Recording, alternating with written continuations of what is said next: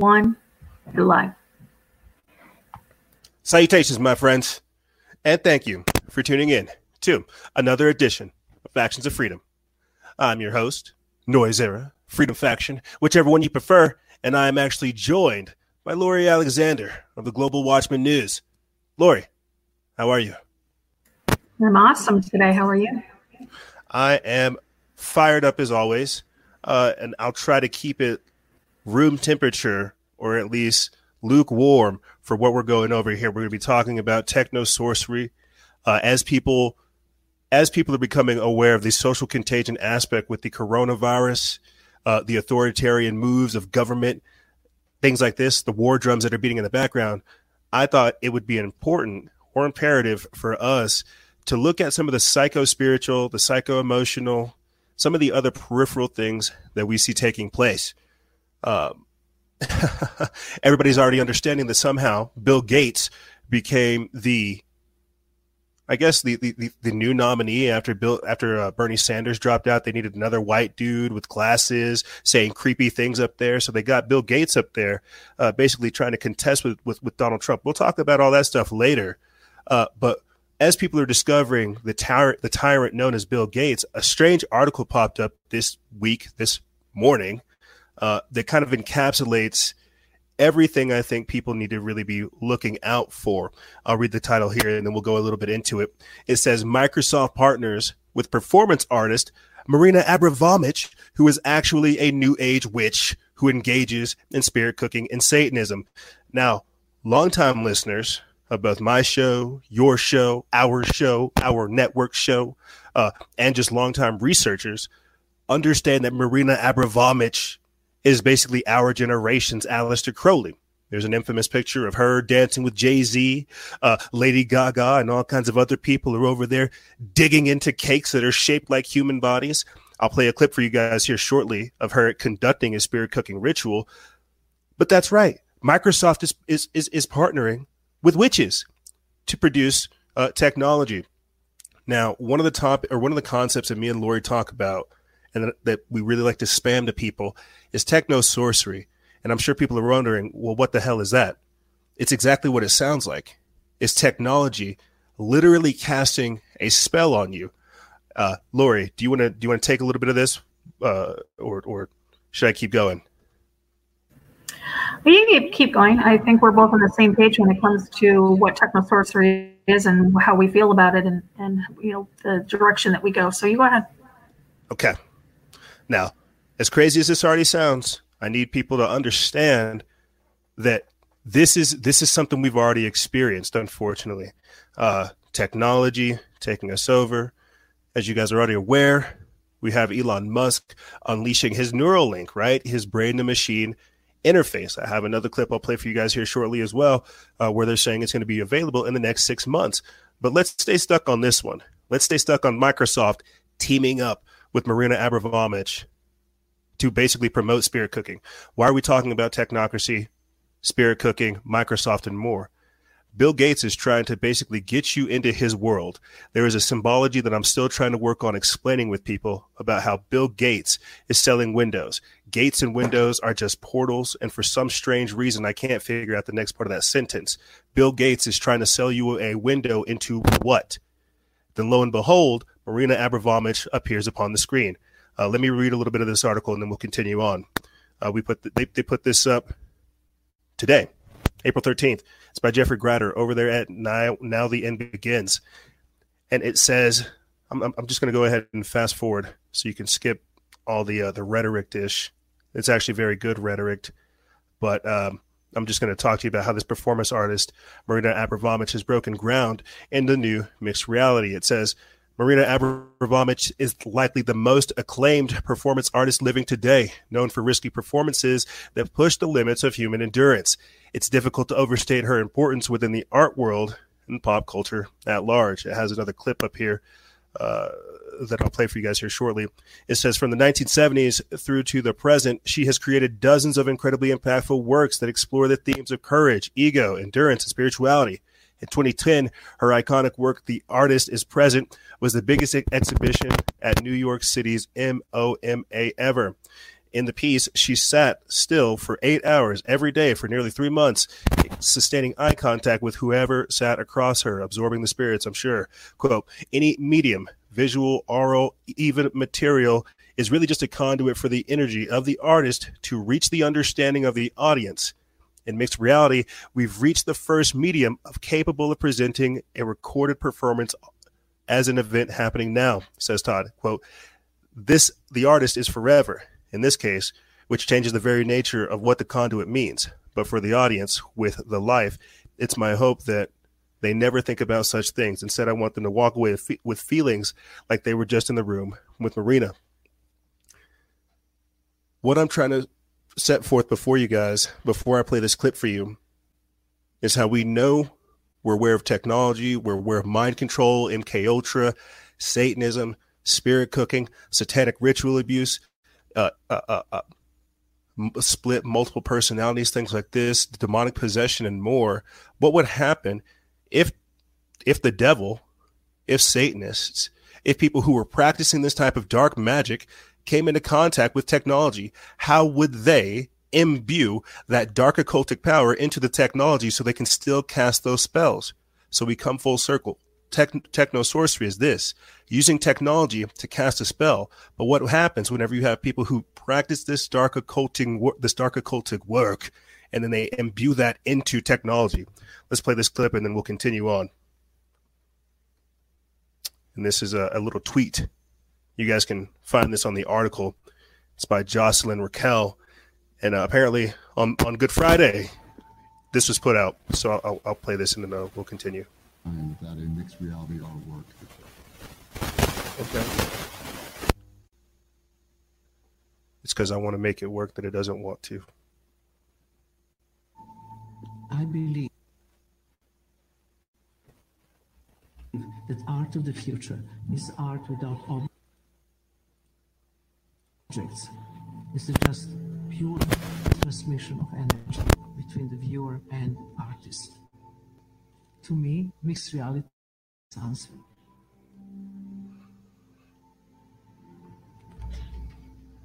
This was a unique opportunity to take the most legendary artist work now and capture them in such a way that they are translatable Forever. If you're a collector, you're trying to find works that break new ground.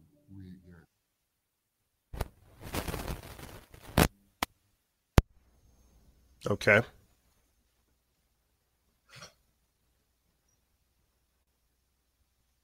Perfect. Hey, Lori, if I send this to you, you think it'll play for you?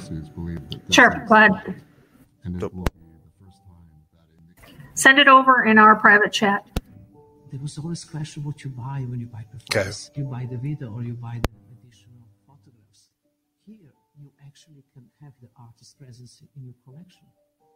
The first thing that we had to figure out was you had to feel that you were in the room with Marina, not a document of Marina. So HoloLens 2 was created. Give us 1 second, audience. We are trying to make sure that you guys see this, because I really want to make that point and hit it home. I want people to understand who has access to this technology. It's always the type of question of who came first, the chicken or the egg. Who's programming the robots? Who's putting in the technology, the data, the information, so that we can play their landscapes? So while they're presenting this information to us, we just have to be cautious of what we're taking. I'll say this, and then this is while Laura gets the clip together for you guys. We're aware of the symbology with the iPhone being the apple that was bitten from the Garden of Eden, right? What's the symbolism behind the window? What is that a window or a opening into? And so as we put together this information and try to look at it through this lens, what are we being offered? You see. And so after Lori gets that together for you guys, I'll kind of blast through a few things, and then we'll touch base back on this. Give me just a second. I'm trying to pull on my broadband. I'm getting him off the computer upstairs. You are fine. And just while I have everybody else here too, this isn't a spur of the moment thing. You see, when the reason I'm trying to combine technology and this occultic spiritual aspect to it is you have to look at the death cult that's gripped the world right now, and how it's trying to disguise itself as loving, and we care about humanity, but we have to protect the earth. We care about the individual, we care about this and that, but it's all a sham. You have to understand the spirit that's being poured out right now. You could call it the coronavirus, you could call it the authoritarian infection that's taking over the entire world, but you've got to look at the spirit that's being put out there right now. So, Lori, are we ready to go? We are. All right, let's hit it.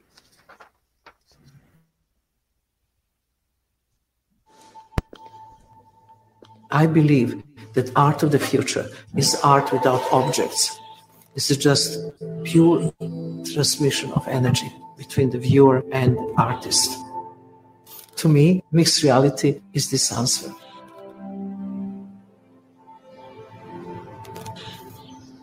This was a unique opportunity to take the most legendary artists working now and capture them in such a way that they are translatable forever. If you're a collector, you're trying to find works that break new ground. We here at Christie's believe that this is that.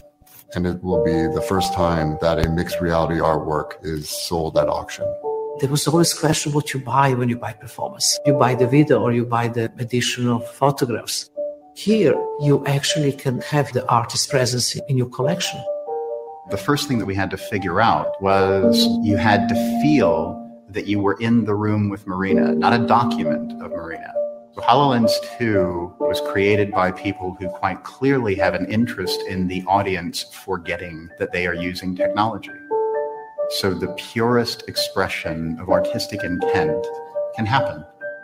I really want viewer to be with me in the space and here and now. The life is dealing with what is going to stay after I'm not there anymore.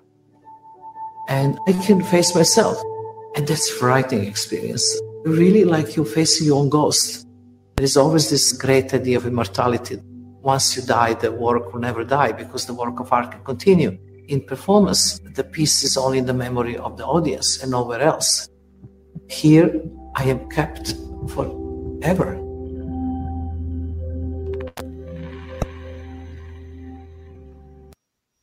Well, thank you, Marina, and also thank you, Lori, for playing that great clip.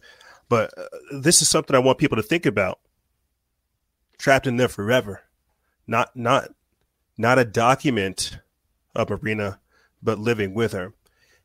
I'm wondering how many people, and I'm curious about your thoughts on that as well, Lori, but I'm wondering how many people watched that and thought of the image of the beast,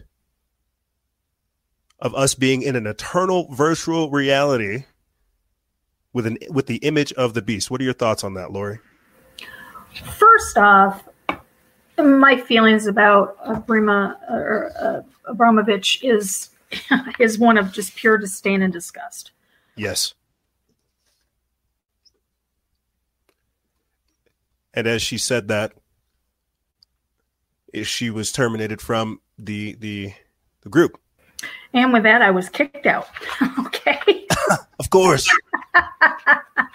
Oh, dear God. Anyways, Abramovich, I have just pure disdain and disgust for her. The images of her as being a quote unquote performing artist couldn't be anything further from the truth.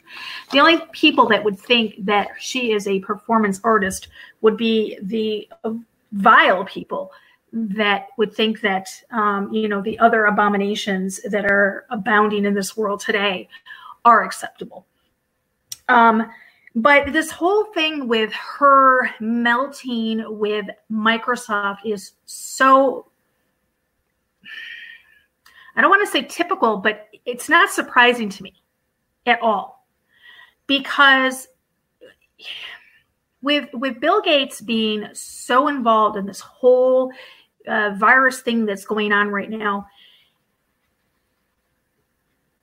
I believe we are experiencing, and this is, I don't know if this is just my opinion or if it's everything that I've been taking in over these last several weeks, but it feels like one big giant ritual to me.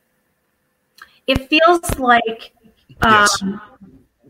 it feels like that this whole Microsoft is Bill Gates with the virus. Bill Gates, made the Windows operating system, essentially opening another dimension. And now with the release of 5G and the quantum computers that we know, these dark rituals take on a whole different level of darkness, I think. So them melding together and those hooking up and creating this video and her being the one that's promoting it, it doesn't surprise me at all.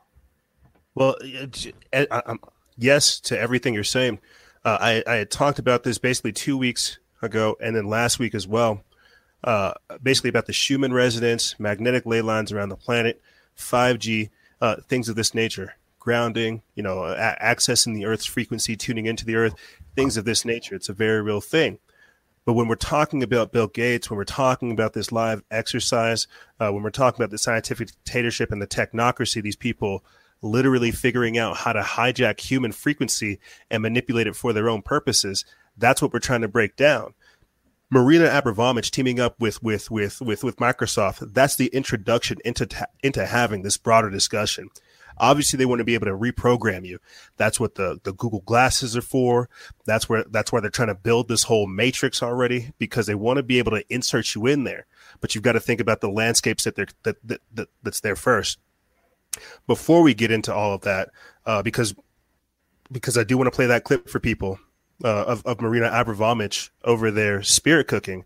Like Lori was talking about, you've got to understand there is a fear frequency purposely being put out there by these technocrats. They are using technology to monitor our communications. You can look at it with the Earn It Act, something they passed during all this craziness.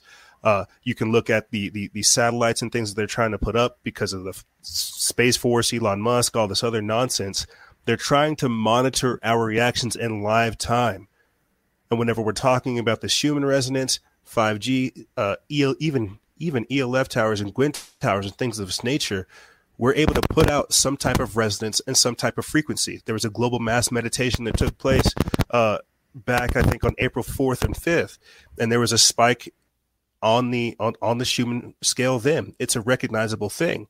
There are people trying to actually put out good vibes there, but what you've got to recognize, and this is where Bill Gates comes in, this is where even Anthony Fauci, these technocrats, Elon Musk, and so forth, all come in. They are representative of that technocratic assimilating force that's out there trying to eat up as much of humanity as they can. And when they come out with scare tactics like this, it's designed to have us give over our freedoms and give them the fear that they need to become bigger. So I know that was a huge rant and ramble, but yes, everything you're saying is correct, Lori. Yeah, it's you're right. This is one big mind F. I mean, as far as I'm concerned, yeah. To put it politely. Yes, because we're always politically correct over here. Oh, right. But if you could pull back up that article pull back up that video of Marina over there doing her spirit cooking. You ready to play it? Yes. Let's get it up. And people have to understand this stuff is out there. And so while Lori's playing that clip for you guys, something I want to talk to you guys about is something we've been talking about on our show, the evolution of warfare. It's no longer bang, bang, shoot 'em up, you're dead. It's no longer, it's no longer this side versus this side. The evolution of warfare is just as it sounds. It's now psychological. It's emotional. It's spiritual. It's financial. It's a lot of different things. But because people don't take the time to look at the tools that are at their disposal, you could even call it putting on the full armor of God. People don't know what kind of fight they're engaged in. And so when we break down the psychological aspect, right, the biological, coronavirus, COVID-19, we need to look at the spiritual aspect. And that's what this is. Technology is being used to overwrite the human spirit. We are being programmed for obedience and control. Lori, if you could play that video, and then I'll get into this article that I think is kind of interesting, and I want to get your take on it.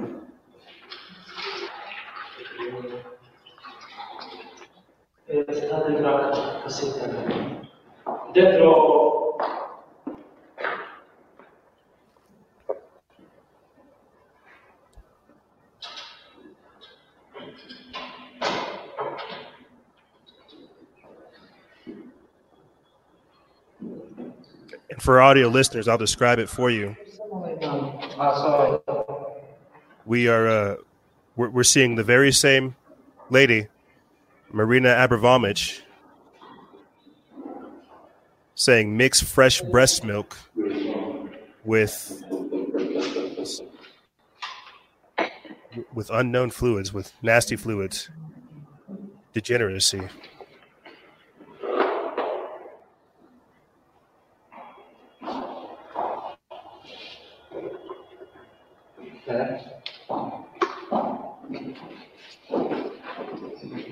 Isn't that blood, Lori?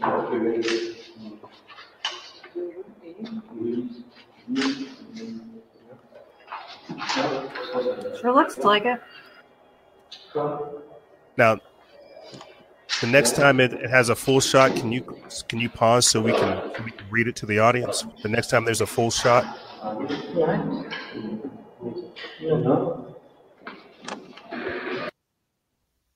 Right there.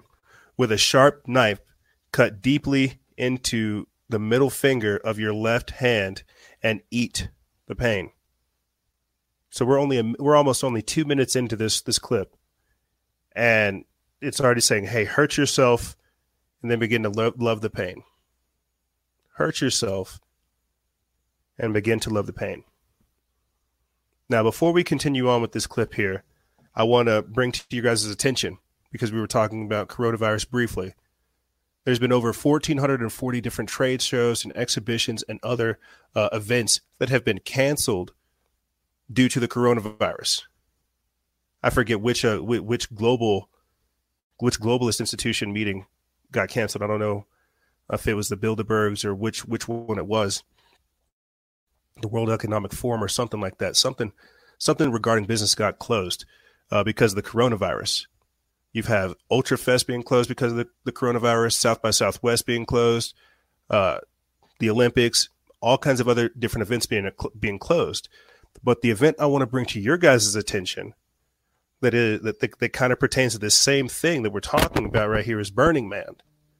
Now, this is something that I've kind of been trying to figure out how to formulate and speak to the audience about. And it's going to sound crazy when we talk about it, but I mean, I guess that should be nothing new for you guys. Burning Man was also canceled due to the coronavirus. Now, when we look at Burning Man, I think what people have to understand is we're not really looking at like a typical rave. We're not looking at like a festival. We're not looking at like a show.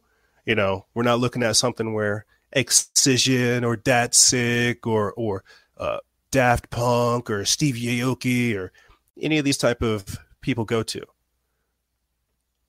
With Burning Man, what we're seeing basically is we're seeing the Silicon Valley elites take off their nice sweaters, take off their cute glasses, take off their nice tight pants, and we're seeing them don on the characters that they would prefer, becoming the people that they would actually be. They're burning their previous incarnation and becoming the person they want to be. You could ask anybody that's achieved that's gone to a Burning Man, that's seen the events, compared it to other raves.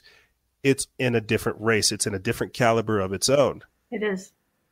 Yeah, I mean it's not like a festival where you get to sit there and have fun. Like, you have fun, but it's a different type of vibe. Do you want to speak on that a little bit, Lori? Well, yeah, I mean, it's it has a whole different vibe to it. It's not like any other ritual or other than festival, I should say. Let's keep it at that for right now. Any other festival that we see. These people actually go into this desert and they build a city. They actually build a thriving metropolis for a short period of time. We're talking straight logistics of this, and it is legal.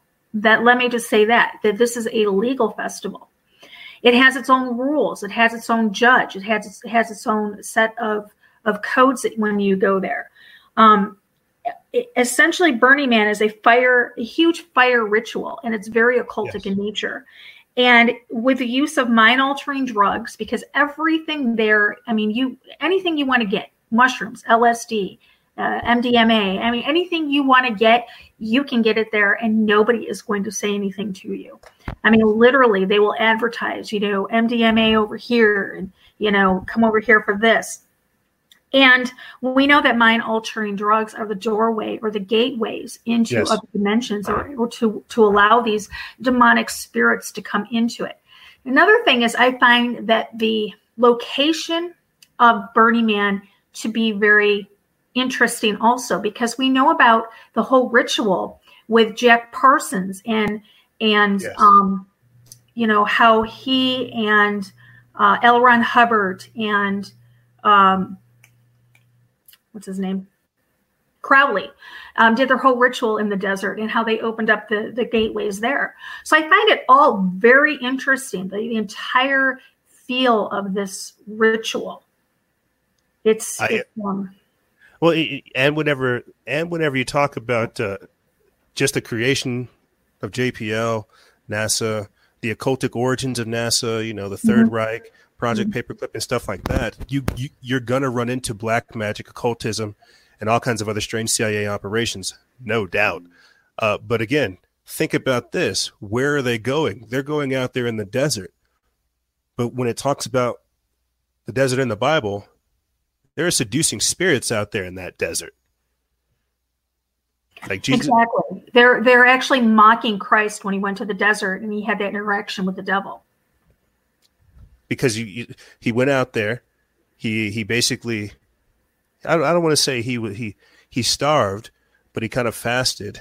That's whenever the devil appeared to him and began to seduce him. Is that about right? Yes, it is. Absolutely. And so then think about that, because I'm out here in New Mexico. It's a desert of its own. I don't want to compare it, but think about that: fasting, going out to the desert, seeing spirits. But in a time like that, in biblical time frame, where they're actually used to that, they're aware of spirits. They have like a whole protocol. It's a part of the culture, the lifestyle. They're aware of that. In today's modern society, and I'm glad you said this before, in today's modern society, people go out to this makeshift smart city to go find mind-altering drugs. They go out there to go seek these seducing spirits. How does this, and sounds silly, but just because of us gradually talking about what's going on in Burning Man, we've talked about Techno-Sorcery. We've talked about how the technocrats of Silicon Valley have chosen to build their own breakaway civilization somewhat out there in the desert, using mind-altering drugs to create the structure, to create their so-called constitution. If you want to look at it that way, they've created a whole culture and society based off of seeking after these seducing spirits, promising them what? Promising them what? You see? So you see how we're still talking about Techno-Sorcery. It's just the other side. Well, something else that's interesting because when you bring up the whole higher echelon of people out there and how this ties in with it. Think about the Burning Man being the Burning Man, and think about the correlation that has to the cremation of Care and Bohemian Grove. Yes. But that's it precisely, Laura. You get it precisely, because that's exactly what the symbology behind Burning Man is.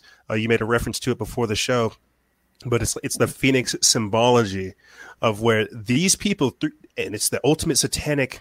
It is the ultimate satanic declaration. It truly is. These people believe that through their own admission, and this is the crux of transhumanism, that by using technology and science, they can make a completely different version of man. Is that not the same lie that was offered to Adam and Eve by the serpent and the devil, or by the devil in the garden. A lot of people ask me, because these high, the elite, I mean, they're the richest people, men and women in the world. And somebody asked me once, what could the devil possibly offer somebody who has more money than they know what to do with? And I said, it's the one thing money can't buy, and that is eternal life. And that is exactly what technology is giving these people now. It is giving them the opportunity to download themselves into computers and have the chance to be immortal. Let me play a quick clip for you while we're over here talking about this. Earlier this year, there was a clip from Global News, and I'll put this clip in the description bar below if people are curious. But there was a clip that put out where a mother was, air quotes, reunited with her dead daughter in a South Korean documentary. They use virtual reality to essentially resurrect this lady's daughter. And I'm sure, it was all for the cameras and stuff like this as well. But you got to think about that. I actually saw a short film. I follow on YouTube. There's a channel called Dust, and they have all kinds of short sci-fi films. And the one was a mother who had lost her child when she was about 8 years old, and she was in the computers and stuff. And every year on her birthday, she would download the software to see her daughter. And it was I believe it was her 8th birthday. Maybe this was based on it. I don't know. But it's not the same. It was an American woman, I think. And it was just very strange. And if I can find that clip for you guys, I'll put it in the description area below. But it's on the Dust channel. But think about this, Lori. And this is, I hate to sound like a rude person or like an evil man, but this is just deception. This is evil. This is what a demon would do. This is how Ouija boards work. This is how seances work. This is how all of that whole spectrum of just like occultic works, because what they're doing is they're presenting to you the image of something that works for you, so you can lower your guard and begin to become deceived. You see. The Bible tells us we are appointed once to die and then judgment. And I think a lot of the familiar spirits, the familiars that demons take, they take form as, I'm sorry, but not to sound crass or not to sound cold, but your dead grandmother's not going to come back, and she's not going to be visiting you. Once you pass over, you pass over. That's it. We are appointed once to die and then judgment.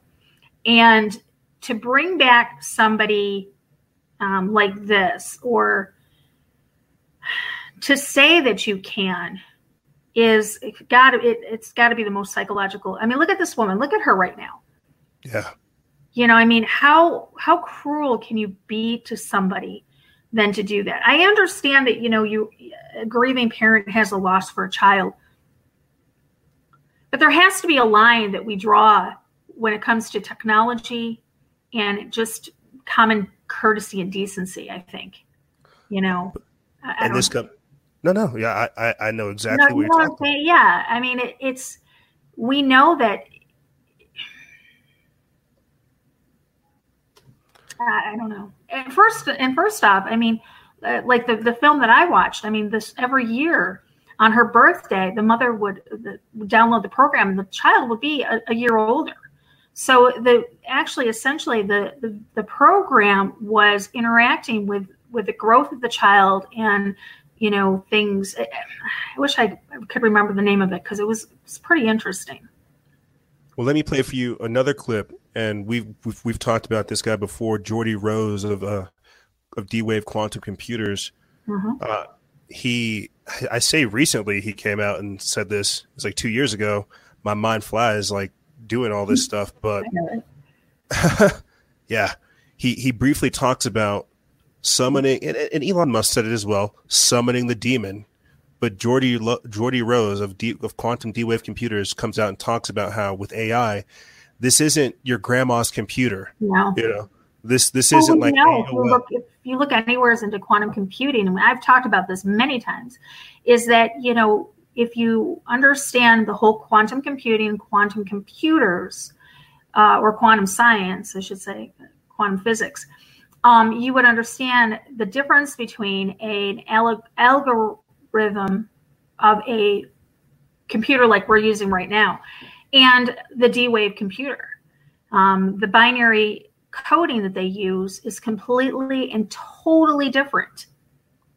The ones and the zeros that occupy space in this time and in this era, this space now, when you go to quantum and you go to the quantum side of it, they can occupy more than one space. We're always taught in school, matter can't occupy two places or the same space at different time. Or what is it?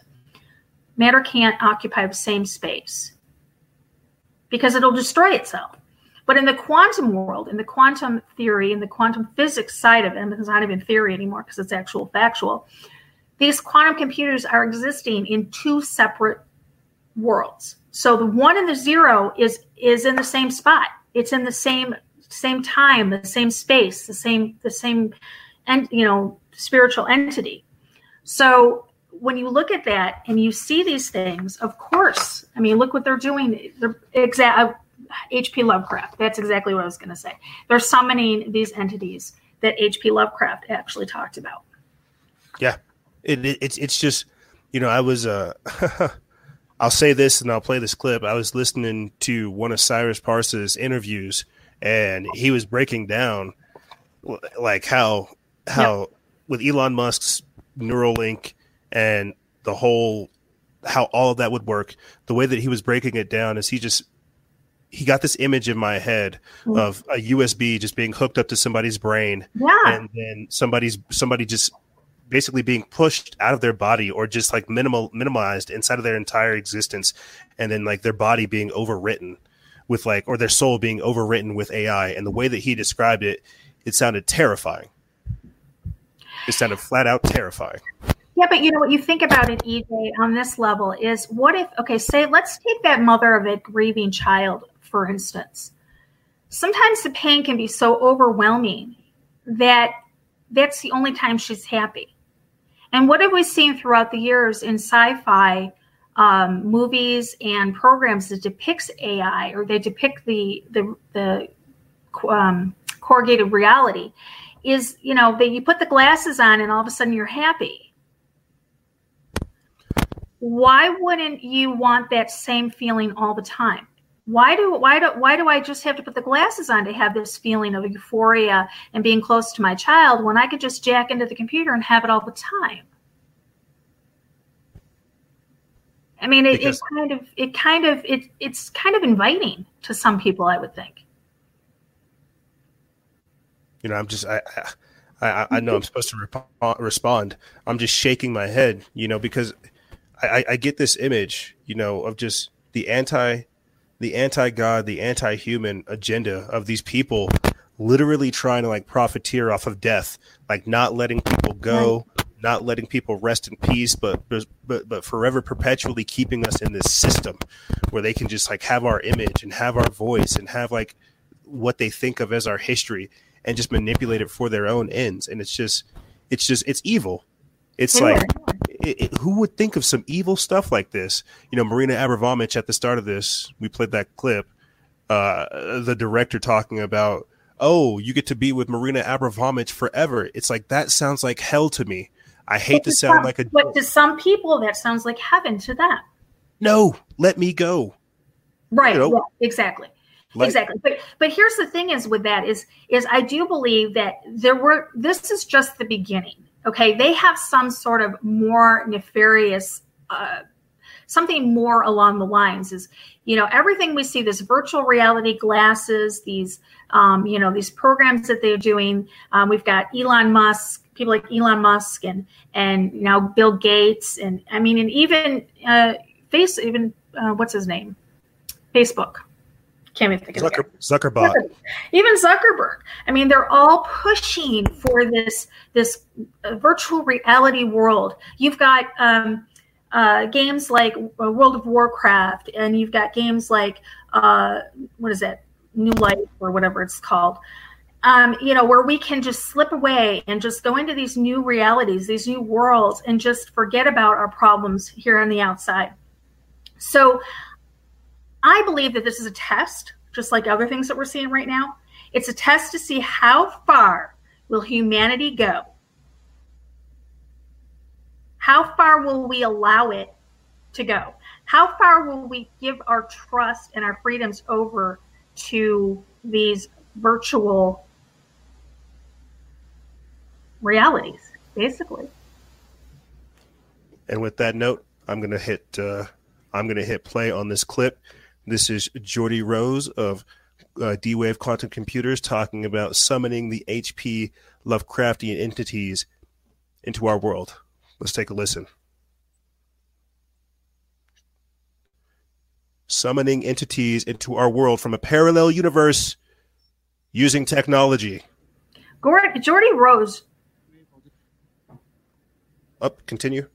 I was going to say, Jordy Rose, I mean, he tells us like it is. I'm sorry, but he is one of the people that everything he says, I actually believe. A lot of people, like you think they're, they talk out both sides of their mouth, they're giving you half truths. This guy gives us more truth, I think, than anybody out there. And it comes right from the source. So I'm not sure if you're going to have to send that to me or not. No, you're right. Elon Musk, he talks out of both sides of his mouth.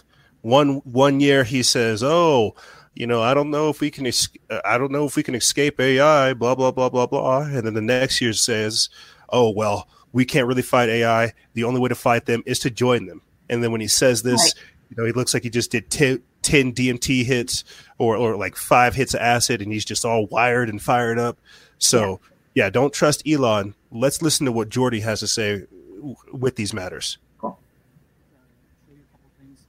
We built what are still the world's only quantum computers that you can buy. D-Wave builds quantum computers.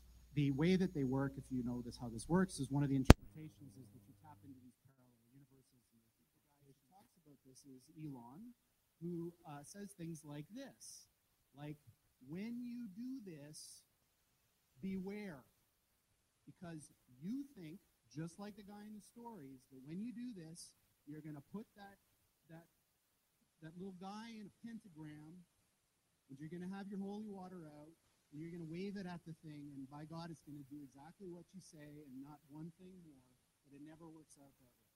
So this is an attitude that some are having, this emerging alarmism about the way this is going to go. But these words, demons, doesn't capture the essence of what's happening here. I don't know if any of you are turn-of-the-century weird fiction fans, but there's this guy named H.P. Lovecraft, who's a very famous American weird fiction author. And he espoused a view which is called cosmicism. And the essence of cosmicism is cosmic indifference. So what he was saying is basically, yes, there are these massively intelligent entities out there, but they're not good, they're not evil. They just don't give a shit about you even in the slightest. The same way that you don't care about an ant is the same way they're not going to care about you. And these things that we're summoning into the world now are not demons, they're not evil, but they're more like the Lovecraftian great old ones. There are entities that are not necessarily going to be aligned with what we want. So this transition is really, really massively important for our entire species to navigate. And EJ? really, that thing that Sam Harris was saying, what's up? Okay, shut the tape off for just a second. EJ? Okay. Well, people okay. Do you see where it says screen share on your bottom? Yes. Okay, when you click on that, do you have a box at the bottom that says share audio? It does not. Just It says share your screen, and it should say share audio. Nope. Just audio and where it's coming from, the microphone, stuff like that. Okay, Was it not playing? Yeah, it's very, very low. People can't hear it. Okay. Because on mine, it has an option at the very bottom when it do go share your screen, it says share audio, and you have to check that box. All right. For the sake of time, what I'll do is I'll go ahead and send it over the chat. Okay. That way we can continue on. Sorry about that, team. Yeah.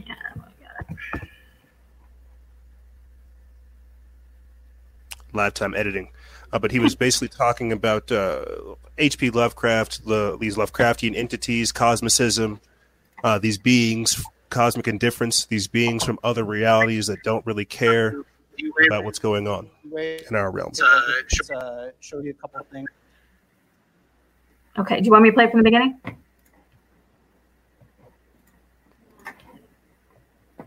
Let's play from the beginning. Powerful. We built what are still the world's only quantum computers that you can buy. E-Wave builds quantum computers. The way that they work, if you know how this works, is one of the interpretations is that you tap into these parallel universes. And one of the guys who talks about this is Elon, who says things like this, like, when you do this, beware. Because you think, just like the guy in the stories, that when you do this, you're going to put that little guy in a pentagram, and you're going to have your holy water out, and you're going to wave it at the thing, and by God, it's going to do exactly what you say and not one thing more, but it never works out that way. So this is an attitude that some are having, this emerging alarmism about the way this is going to go. But these words, demons, doesn't capture the essence of what's happening here. I don't know if any of you are turn-of-the-century weird fiction fans, but there's this guy named H.P. Lovecraft, who's a very famous American weird fiction author. And he espoused a view which is called cosmicism. And the essence of cosmicism is cosmic indifference. So what he was saying is basically, yes, there are these massively intelligent entities out there, but they're not good, they're not evil. They just don't give a shit about you even in the slightest. The same way that you don't care about an ant is the same way they're not going to care about you. And these things that we're summoning into the world now are not demons, they're not evil, but they're more like the Lovecraftian great old ones. There are entities that are not necessarily going to be aligned with what we want. So this transition is really, really massively important for our entire species to navigate. And going back to that thing that Sam Harris was saying, nobody is paying attention. This thing is happening in the background while people bicker about politics and what's going to be in the healthcare plan in the U.S. And underneath it all is this rising tsunami that, if we're not careful, is going to wipe us all out.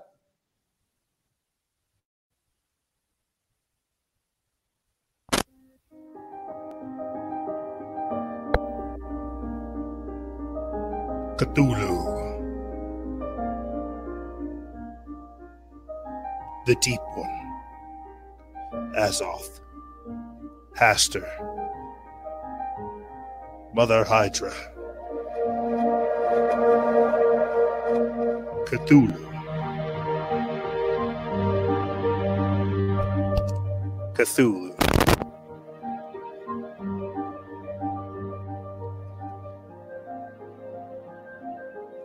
So it's playing different clips.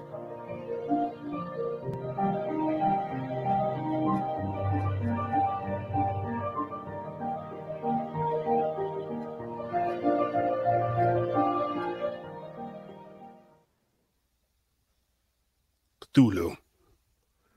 All right. What I thought is very interesting about that clip is that if you play a lot of the early video games, there's one in particular, I can't remember what it was. I played it all the time, but a lot of the demons, or a lot of the enemies that you had to go and fight finally, like the to get to the next level, you have to go and you have to fight like the overlord of that level to get to the next. A lot of them were Cthulhu demons. You had Hydra, you had Bahamut, you had all of these different demons, and they were all the same. Looking back on it now, I didn't know it then, but now looking back on it, they're all the demons of H.P. Lovecraft and the Cthulhu mythos. Well, think about it, Lori. And this is something that I'm trying to wrap my mind around. Humans are the vector point. For some strange reason, it's like these occultists and these Satanists and these technocrats and these Luciferians, they need us in order to open the gateway.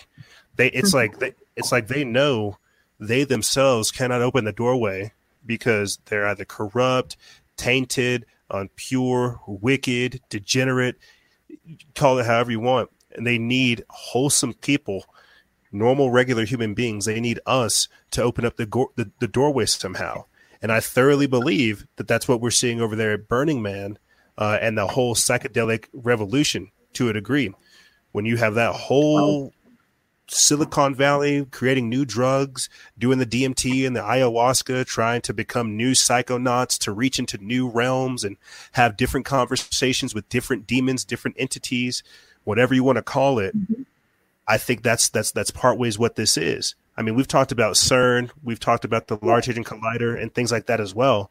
But what about the human? Think about it, EJ. Normal, rational thinking human beings would not willingly participate in these things. I'm not down for rituals. No. Neither am I. But that's what I'm saying. Normal, sensible human beings are not down with this. They would not willingly participate in these antics and these rituals. So what they have to do is they have to make them so they look like they're first benign, which, they're not. Or they have to make them for, the innocence, which is kids and video games. Did you see it was last year or the start of this year, the Walmart began to sell a children's book to teach them how to summon demons? Yes, I did cover that on one of my shows. Absolutely. And I actually went on and I showed people, look at it. I mean, it's a real book. It's available on Amazon. And it's the old book of what's it, the Book of Demons, or what's it called? It's like the children's. I don't know if this is it, but it's like the children's guide on summoning demons, on playful spirits, or something like that. The children's book. Hold on a second. I'll pull it up for us. It's called the Children's Book of Demons. So while Lori pulls up the Children's Book of Demons, I just want to say that we have a clip over here on our Instagram TV channel that shows worshipers of the Satanic Temple back in March protesting the Catholic Church during the whole coronavirus outbreak. They took it upon themselves to go out of their way to protest Catholics and priests. So you got Satanists who not only are willing to publicly declare their worship and love for Lucifer and Satan, but they want to go out of their way to potentially spread coronavirus or intentionally cast that harm and put out that bad will. So while it may seem simple, a children's book to summoning demons, well, where does that evolve to? You see? Right, exactly. Mommy buys this or grandma buys this thinking it's a children's book, thinking that it's an innocent, benign children's book. And then pretty soon, they decide that, well, you know what? Maybe I'm interested in buying the Satanic Bible. Maybe I'm interested in, doing this. And it leads you down a path that's not the light path. It leads you down to the dark path, leads you down to the path of the left. But think about this, Laura, to just jump back to Geordie Rose, the technological aspect, because we have spent probably years talking about the gradual increase of Satanism. Yeah. I mean, there's a Hail Satan documentary over there on Hulu. Good Lord. We're talking about children's books being offered to children about Satan, after school Satan. We've spent an unnatural amount of time looking at the Black Awakening, as Russ Dizdar calls it, the satanic the satanic infiltration that's taking place. But Geordie Rose was talking about how technology is being used as another component to access other realms. So we're already aware that there's a spiritual component, that there are spirits that can come through, that somehow humans are the vector point. But what are we doing and I just want to get your thoughts on this before we continue, but what are we doing using technology and AI? Who's to say that when we put on these goggles or whenever we get on to Facebook, Twitter, YouTube, any of these types of things, that we're not already being programmed by whatever is in the ether space, so to speak? Exactly. And we've talked about this actually on previous episodes of our Techno-Sorcery series. And we've talked about how Satan is the god of the air, the AER and the AIR, and how these portals that we open up through Wi-Fi, through the internet. I mean, there are phones, there are TVs, there are computer screens. All of these things are portals to bring these things through. And the eyes and the ears are what lets it into us. Desensitization is something that we see every single day. It's the incrementalism, the perpetual frog in the pot kind of thing. It starts with the kids. It starts, with desensitizing the kids to it. I mean, let's kind of think of this way. Think of all of the mass murders that we know throughout the years. And you think of the psychological profiling that goes into catching these people, or to even the psychological profiling that goes into creating a biography for these people. That what does it start out with? It starts out with children. Is a child being through some sort of trauma, or a child starting with, the small animals and working its way up. It always starts small, and it seems to always start with the children. It always starts out as little teeny tiny things that manifest themselves into these, well, for lack of the better words, just Cthulhu's. This weekend I was watching that TV show on the History Channel, Intervention. And I was just watching basically this 19-year-old or 20-year-old girl basically get addicted to heroin. And it was the craziest thing. And so I say that because we went into this weekend. There was an article that surfaced. You might have saw it. But child sexual abuse cases, child sexual abuse numbers have gone up during this lockdown.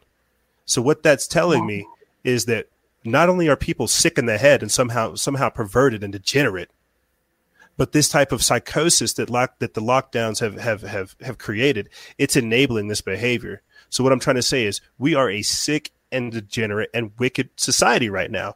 We're very, very perverted. And that is a sad truth. When you've got hypersexualized children, perverted TV shows, politics where they say a man's a woman, a woman's a man, when you have all this inversion, this deception, this manipulation, this confusion, what is this doing? What is this doing but destroying and corrupting the soul? That's why I don't want to. I know people say sometimes we sound like Bible thumpers, but the truth will set you free.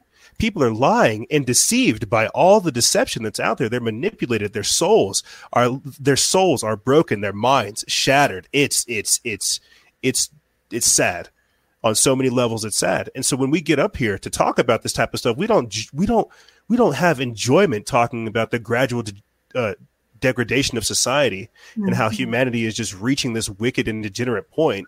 We're trying to point these things out and say, hey, why are we enabling this behavior? Why are, like, Lori, I got to do it. I'm going to have a personal moment with you.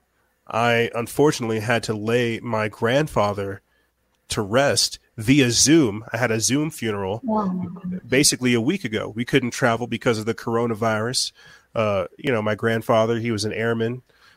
He's a great soldier, great man, great community member, great church member, great father and everything.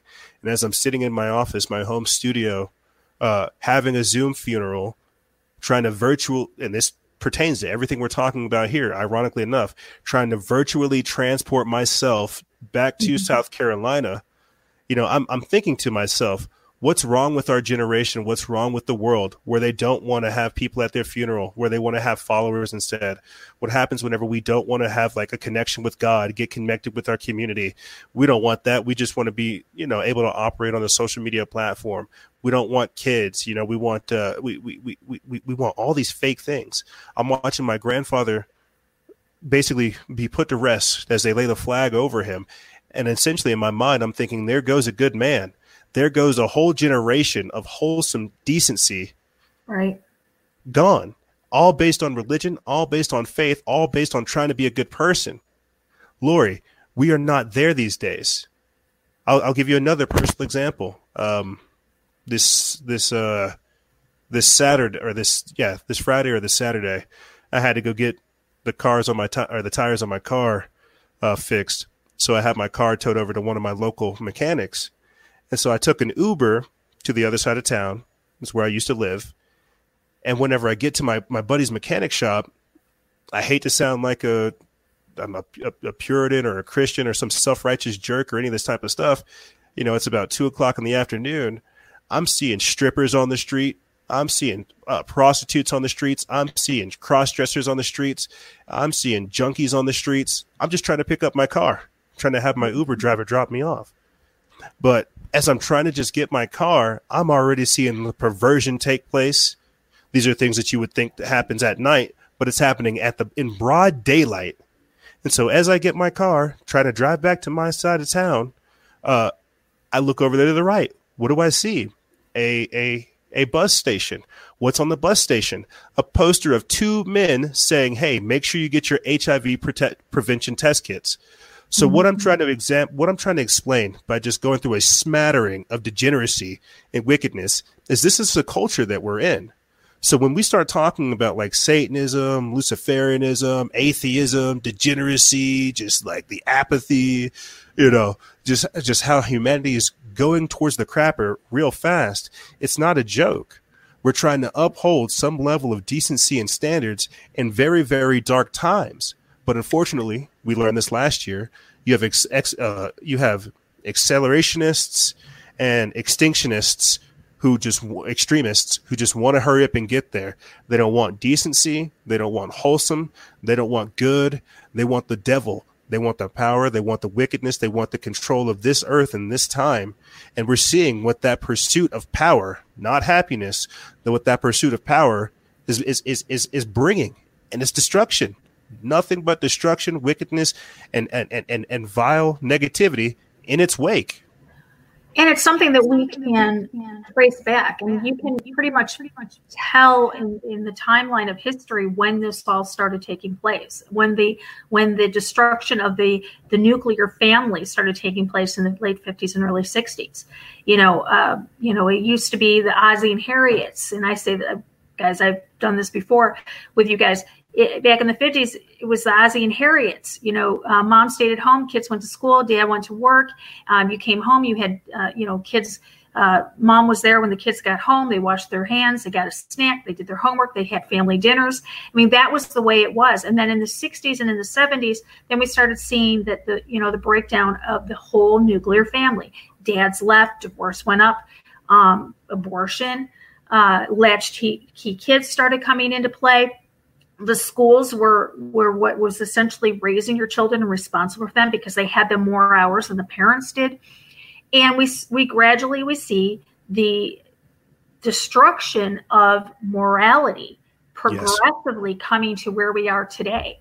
And you mentioned about this whole coronavirus, the domestic violence numbers are going up. And I can only imagine there are some children out there that school was their only peace. That was the only time they were safe. And now here we are locked. Whatever goes behind closed doors, I can only just sit here and imagine and just want to weep because yes, we are.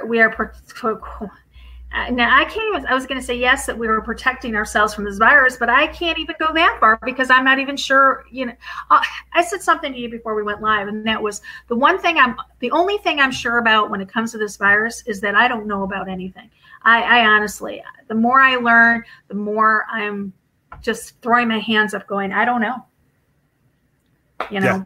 Well, this is intentionally tricky. And, I keep telling people we're dealing with a virus, we're dealing with a social contagion, and we're also dealing with geopolitics at the same time. Yeah. And that's why it's always interchanging.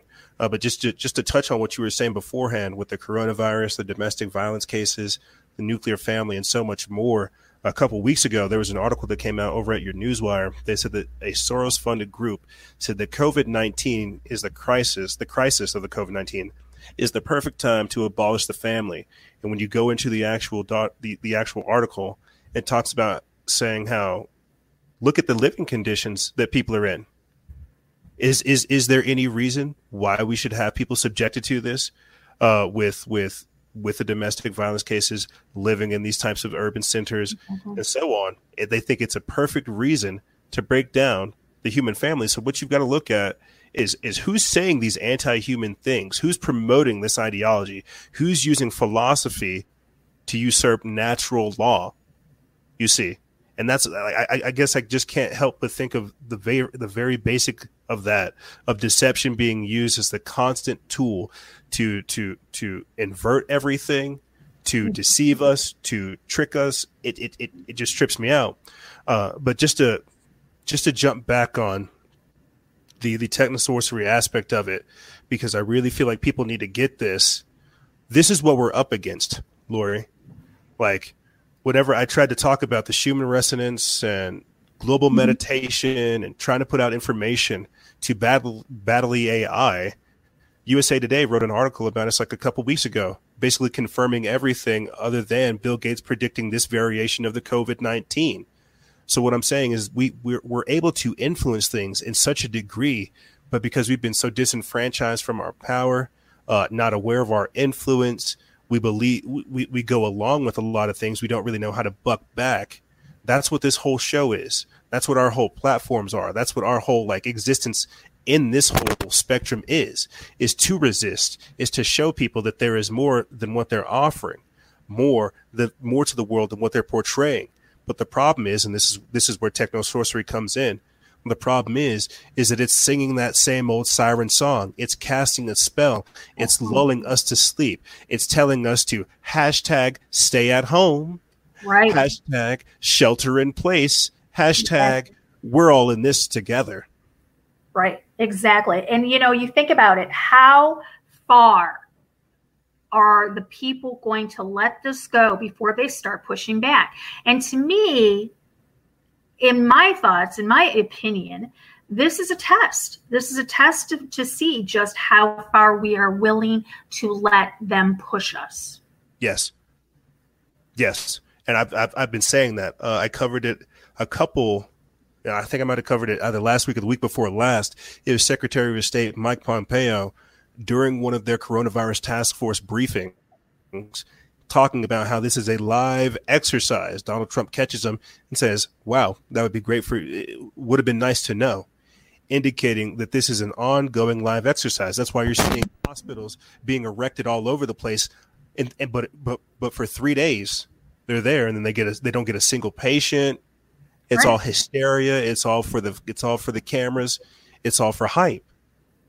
And for audio listeners, I just pulled up an article from Summit.News. They put this up April 6th. It says the big three networks are to air a one world global citizen coronavirus benefit concert.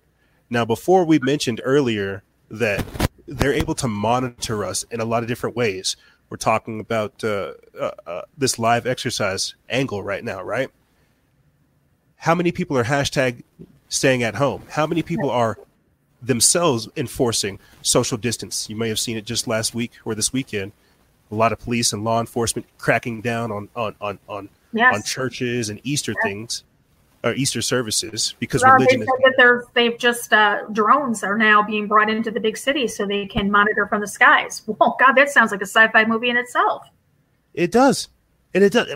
Using our GPS to ping our phone. I don't know if people understand when you pull up your phone, and if you have live traffic on your phone, do you know how that works?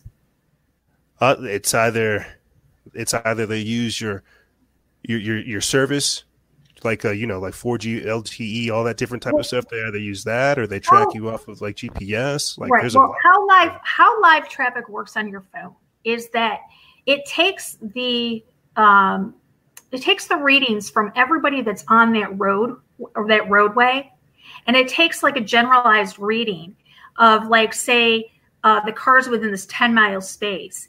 And then it averages out the speed of the person. And if it's below a certain miles per hour, then the map changes accordingly.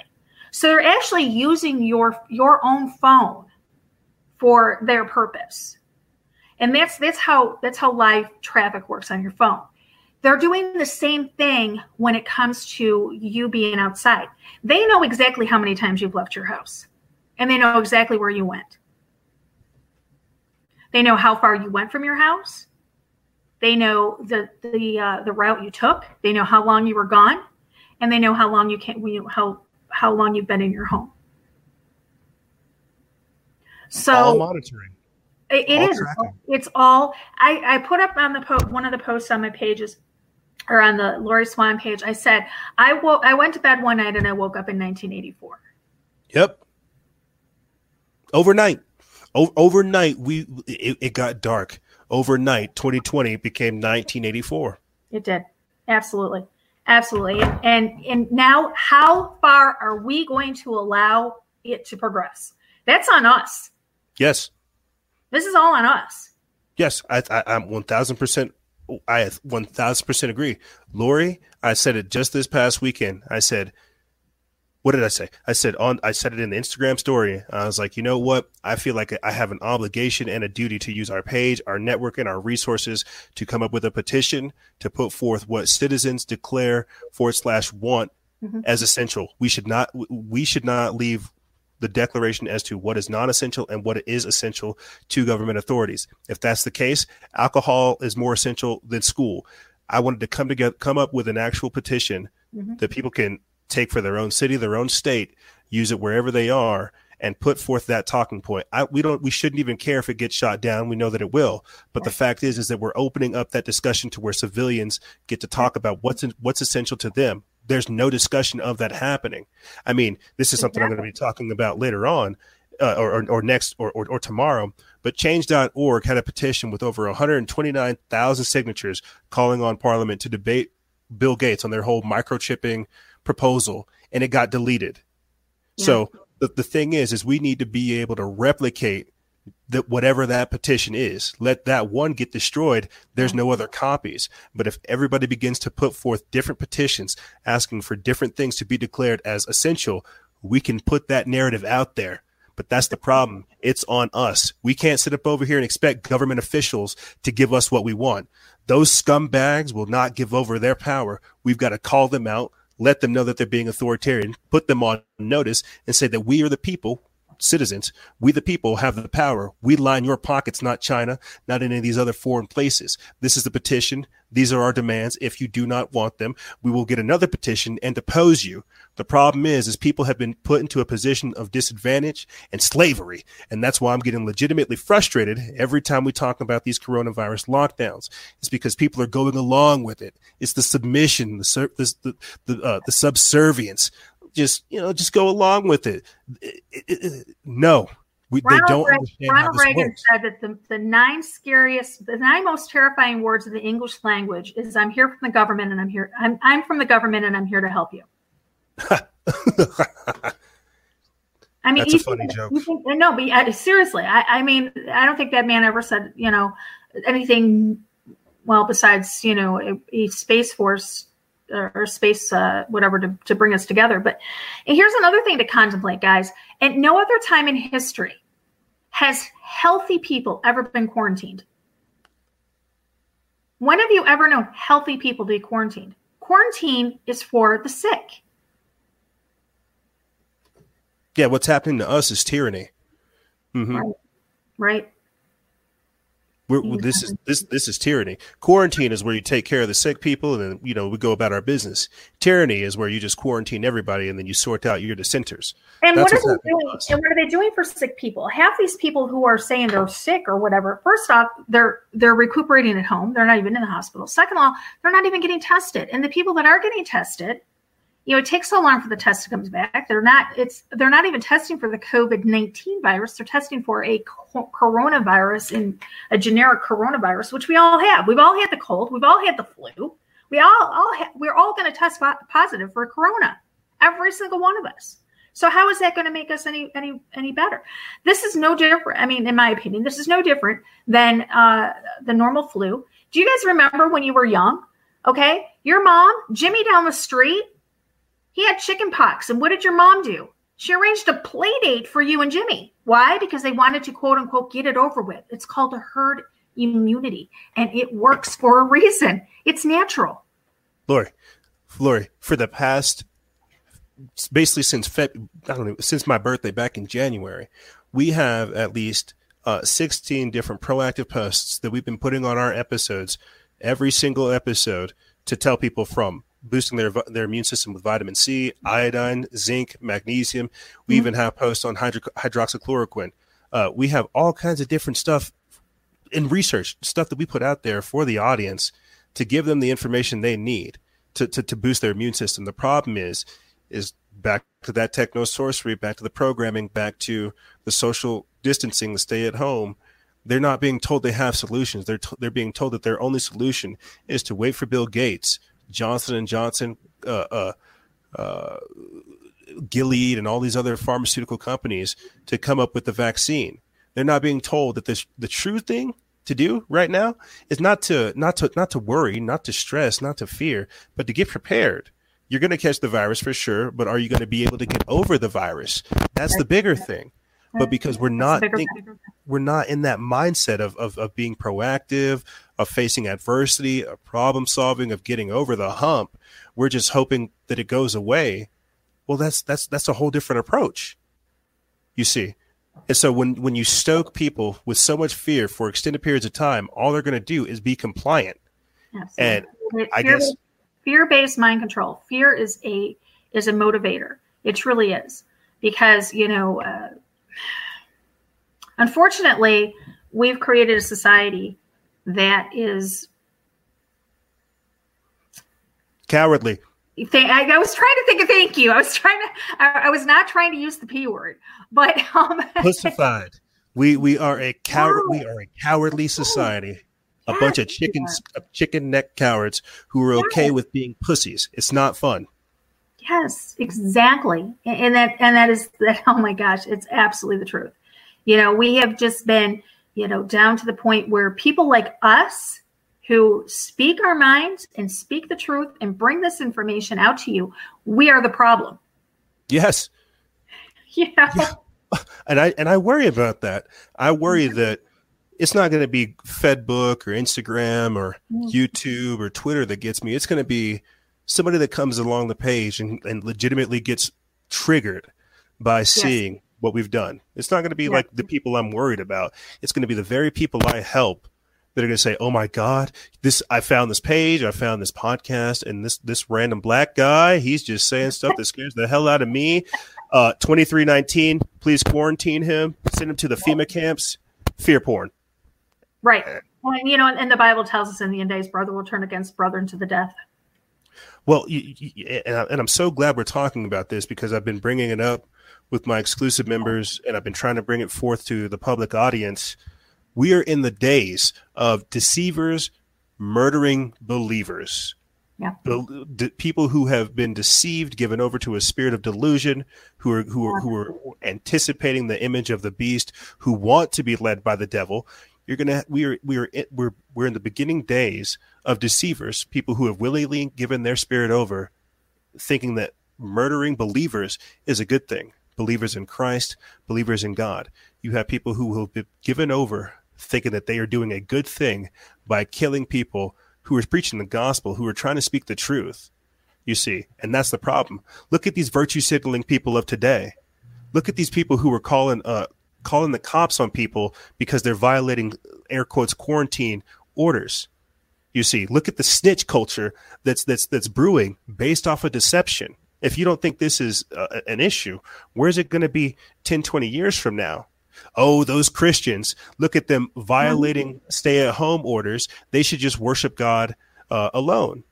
Heck, they shouldn't worship God at all because it terrifies them. You see how it's a hopeless and a fearful world. Not fearless, but fearful. And that's what God teaches you. That's what the Bible teaches you, that we are appointed a time to live and a time to die. And we're not given a spirit of fear, bruh. We're given a spirit of courage. And that's what this is. A lot of people want us to, Lori, see, you got me talking. I talked about this with the dude that came and towed the car. We had this conversation about how people are scared because they think they want this life. They're stuck in mortality. They're stuck in a finite existence. That's why they hoarded all the toilet paper. When you read the Bible, when you get a deeper understanding of the spiritual context of humanity, how long Earth has been here, you understand eternity, you understand immortality, you're appreciative of the time that you were given here on this earth. See, that's not being promoted. That respect, that gratuity, that blessing, that understanding. Fear is being promoted out there. Fearfulness, not fearlessness. People who believe in Christ, they have a spirit saying, you know what? I realize we were appointed a time to die. My faith is bigger than my flesh. They don't want that. Statism. It's the jackboots. Statism is the most dangerous religion. People who believe that the state is God, that government is God. That is the most dangerous religion. Exactly what's going on in China right now. I stood up.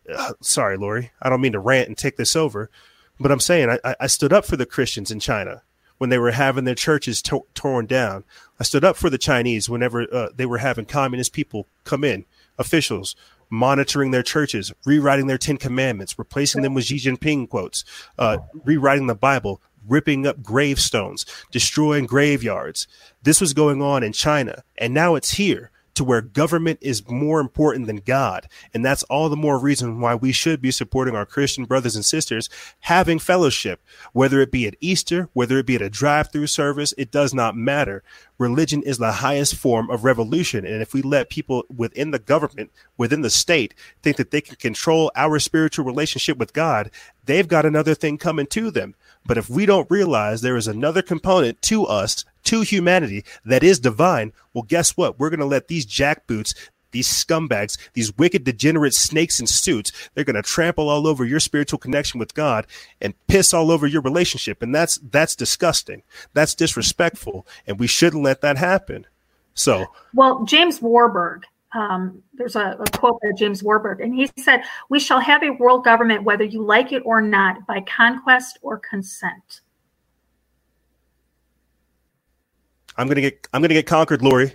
They're gonna have to kill me. Yeah. You know that, right? Well, yeah, oh, me too. James Warburg. I mean, he pretty much knew. His father was Paul Warburg, who was at the secret meeting on Jekyll Island. And he was one of the men that was responsible for the creation of the Federal Reserve. So, I mean, he pretty much he's one of the guys in the know. So he knows. I mean, we're going to have it. Whether it's by consent or conquest. And right now, guys, we're consenting. Yes. We're consenting. Yes. I literally almost took off this week because I think I'm having a real hard time just going along with quarantine, with the nation just kind of cowardly accepting all this, people getting into the snitch culture. Yeah. I mean, I'm down to barter and trade. I'm learning how to do that. I've got chickens, so I'm producing a lot of eggs, and we're doing vegetables. That's cool. Nice. But other than that, I'm not down to get into this lockdown mindset.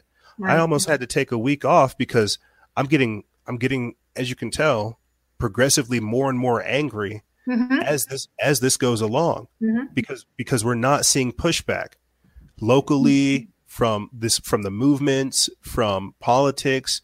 I'm like losing my mind because the same way that we're breaking this down, looking at it, the way we look at every other issue that we've come into contact up until now, I'm not seeing an organized response.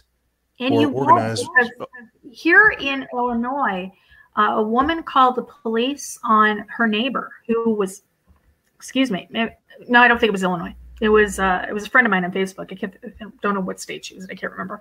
I could find it though. But she took a video. Her husband was outside doing yard work in their own yard. Nobody else was around them. It was one person in the yard, and he had the police called on him because he was not inside. God. So even if you do push back, even if you try to take control of some sort of normalcy in your life, you're getting shot down by wherever, whether it's shaming you on social media, in a group that we talked about this before we went in there, in a group that I'm in. It's not the actual town that I live in, but it's the next town over. It's a mile from my home. A woman posted up that, they were essentially, it's like 1 or 2 every day snitching. Oh, did you guys know that Starbucks is open? The Starbucks isn't necessary. The Starbucks isn't essential. Another one is saying that a drive-through car wash was open, or a hand-washed car wash was open. And then I finally jumped out and I said, do you realize that basically what you're doing is like what they did in the Third Reich? You're snitching on people. You are giving the mentality. When we grew up, we always heard snitches get stitches. Yeah, bro. It's a bad thing. Stop tattling on your brother. Now it's becoming acceptable. They want you to tattle on people. If you see something, say something. They're rewarding you. Rewarding you for what? It's just this whole thing is. I don't even know one other word for it other than it's so surreal, EJ. It is. It legitimately is. I mean, politically speaking, we're talking about the establishment of the social credit score system and things like that. How about the you can't travel unless you have vaccine papers? Yeah, your travel papers like this is Nazi Germany or something. Totally Third Reich. I mean, what are we going to have? A big V on our shirts, that we travel around, just like they did for the Jews that had the star. I mean, for those of you that did not learn from history, you are doomed to repeat it. Oh, I'm for sure telling people, hey, how do you guys like your trial version of communism? You Absolutely. like? Is this like you like that taste, that taste of communism? Right. And thankfully, some people within our circles are talking about COVID stands for the Certificate of Vaccine Identity. They're trying to use it, to explain that this whole plan is designed to try to get people to get digital vaccine inserts. And here we go again with the by consent or by conquest. These people are going to demand it. They are going to demand this because they're going to want to come out of their homes. Well, if we can't come out of our homes without it, we'll take it. But see, this ties back to what you're talking about beforehand with the snitch culture that's brewing here. You see, what's going to happen is you're going to have a social aspect to it too, to where it's like, I've got my shots. I'm doing my part. I got shot as well. I'm doing my part, right? They're going to shun and chastise people. Was it back in World War I or World War II where the women were like, I'm doing my part. I'm stepping up. I'm going to work. Everybody wants to be a part of the solution, but in fact, in reality, they're just contributing to the problem. Yes. And I feel like that's the problem, is we're not seeing how what's happening to us. This is said by Aldous Huxley, and I remember reporting on it. I think it might have been like 1960. What's happening right now is we're beginning to love our servitude. This is put forth by one of the authors of The Brave New World. The idea is to get people to love their servitude using a mixture of barbiturates, pharmaceuticals, and other drugs. The idea syndrome. Precisely. The idea is to get people to love their servitude. And so when you have people getting into like, oh, I'm helping fight the virus by shutting down these establishments. Well, listen, you jabroni, you don't understand what you're doing. You might think you're helping out one thing, but you're shutting down this family's livelihood. You're killing that family over there. You're preventing little Billy from going to college if he decides to, all because you think you're doing your part. And this is the problem with the misinformation that's going on and how you have people cozying up to dictators and governors and authoritarians saying, oh, I'm helping by reporting on people. You're not. You're making things worse. You're scaring people. I'm not sure if you saw that video last week or the other week. I call it Quarantine Karen, but it was a lady that stopped two kids that are driving down the middle of the street. I tried finding that the other night. I wanted to play it on one of my shows, and I could not find it. I gotta get it. I'll get it up. I will get up Quarantine Karen just so I can talk smack about her. Yeah, guys, I tried to bring this up a few shows ago when I was telling you guys about this woman. These two kids are in the car, they're driving, they're minding their own business, and this woman starts screaming at them outside of the car, telling them how horrible they were. They needed to go back home. It was horrible. But and that's what it is. It's that entitlement feeling. This lady didn't she didn't join the police academy. She didn't sign up to be FBI. She didn't do CIA. She's not NSA, DHS. She's none of that. This is just some random lady side the street that thought it was a great idea to take on that new authoritarian role. I kind of made a tongue-in-cheek joke about it this week with the episode. I called it authoritarian anointments because that's what Corona means, right? It means the crown. These people have been anointed with the disease of authoritarianism to where they feel obligated to go out of their way to extend the courtesy of the governors, the courtesy of the authoritarians. Oh, you shouldn't do that. Oh, you're endangering others. Oh, if snitches get rewards, it's disgusting. Somebody in the chat room, Bindi, hey Bindi, she's in my Discord. She says that they get paid to snitch in Australia. Really? You see, I just can't help but think of the social credit score system. You know, that's exactly what happened in China. And for people who are unfamiliar as to what that is, it's I have a low social credit score. I'm sure that's cool. I think mine's probably non-existent. Right I'm going to be one of the first ones. What's up, buddy? Hey, buddy. And in China, they've already blocked, I think it's somewhere around 11 million flights, train rides. People, they stop people from getting houses, getting education, getting loans, getting cell phones, all kinds of different things like that because they had low social credit scores. Fast forward that to where we're at now. Who's to say that this type of behavior isn't being monitored by people trying to do the very same thing here in America? Exactly. You want me to play this? Yes. Karen. Your ass is grass. Right. Do you understand? And if I'm you done with this shit. So Tell me who be your looking out for parents those are. cops. All right, I will. Get out of our I'll be neighborhood. looking You're at those supposed to be cops. sheltered in place. Go ahead, put me on social media. You're a little pop. Seriously, I called the cops. I can't. What? Wow, Okay. I'm so scared. Oh, I called the cops. She's not 6 feet away screaming in that guy's window. Oh, but see, you haven't been anointed like her, Lori. Oh, that's true. I haven't been. Yeah, you haven't been given the crown. That's how it works. Insanity. Like I said, I don't know when. I don't know what. I don't know. All I know is that I went to bed one night and woke up in 1984. This is like Minority Report meets freaking. I don't even know. Yeah. It's crazy. I put up a post on the page that says we're living in 2 Stephen King novels right now: The Dead Zone and The Stand. If clowns show up, I'm done. Oh man, I wish I had a joke about the clowns in politics, but It's funny you said that because somebody put a comment. They said they already did Trump and Trudeau. are we talking about the ones in the black suits or the clown suits with the shoes? Oh my gosh. I don't even. Let me ask you a question, EJ. Where do you see this? How do you? Okay. Do you see an end to this? I see yes and no. I see a fight. I see a fight for us in the future, and these people obviously have a plan and they have a trajectory. The problem is we're too busy reacting instead of planning.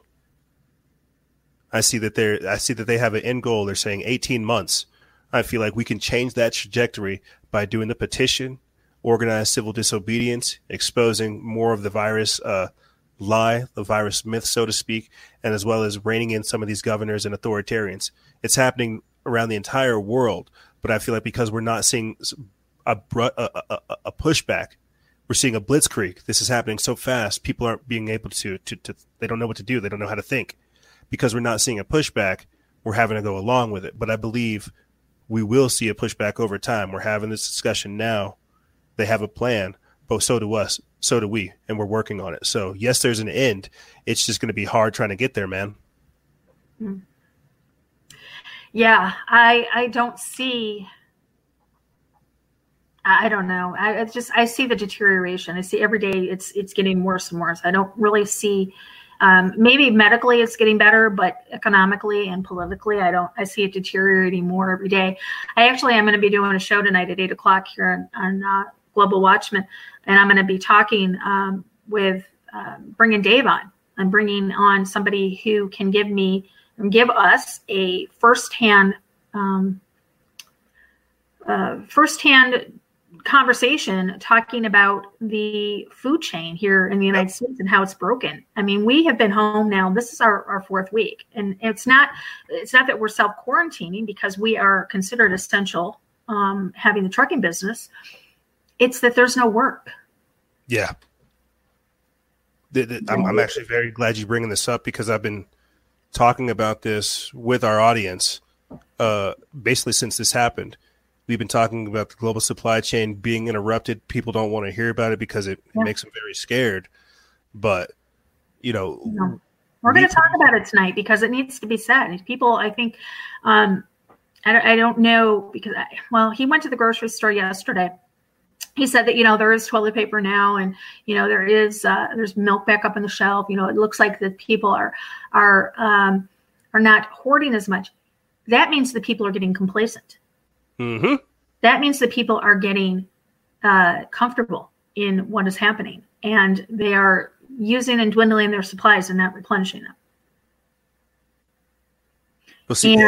I do believe that they are slowly tightening the noose around our neck to where we are going to be complacent. We are not going to think about what's going to come, and boom, they're going to completely shut down. Remember, guys, those who control the food have all the power. It's definitely reactive. And I feel like that's why every day is like a different test. And that's why we have to I don't want to say like rebel, but we have to protest and expose it every single day because each day they're like you said, they're tightening the noose. If we expose that the noose is happening, expose the tightening, I feel like we can put it off. I mean, it's not going to stop entirely. They're going to keep pushing. That's why gun control bills and things like this are still passing.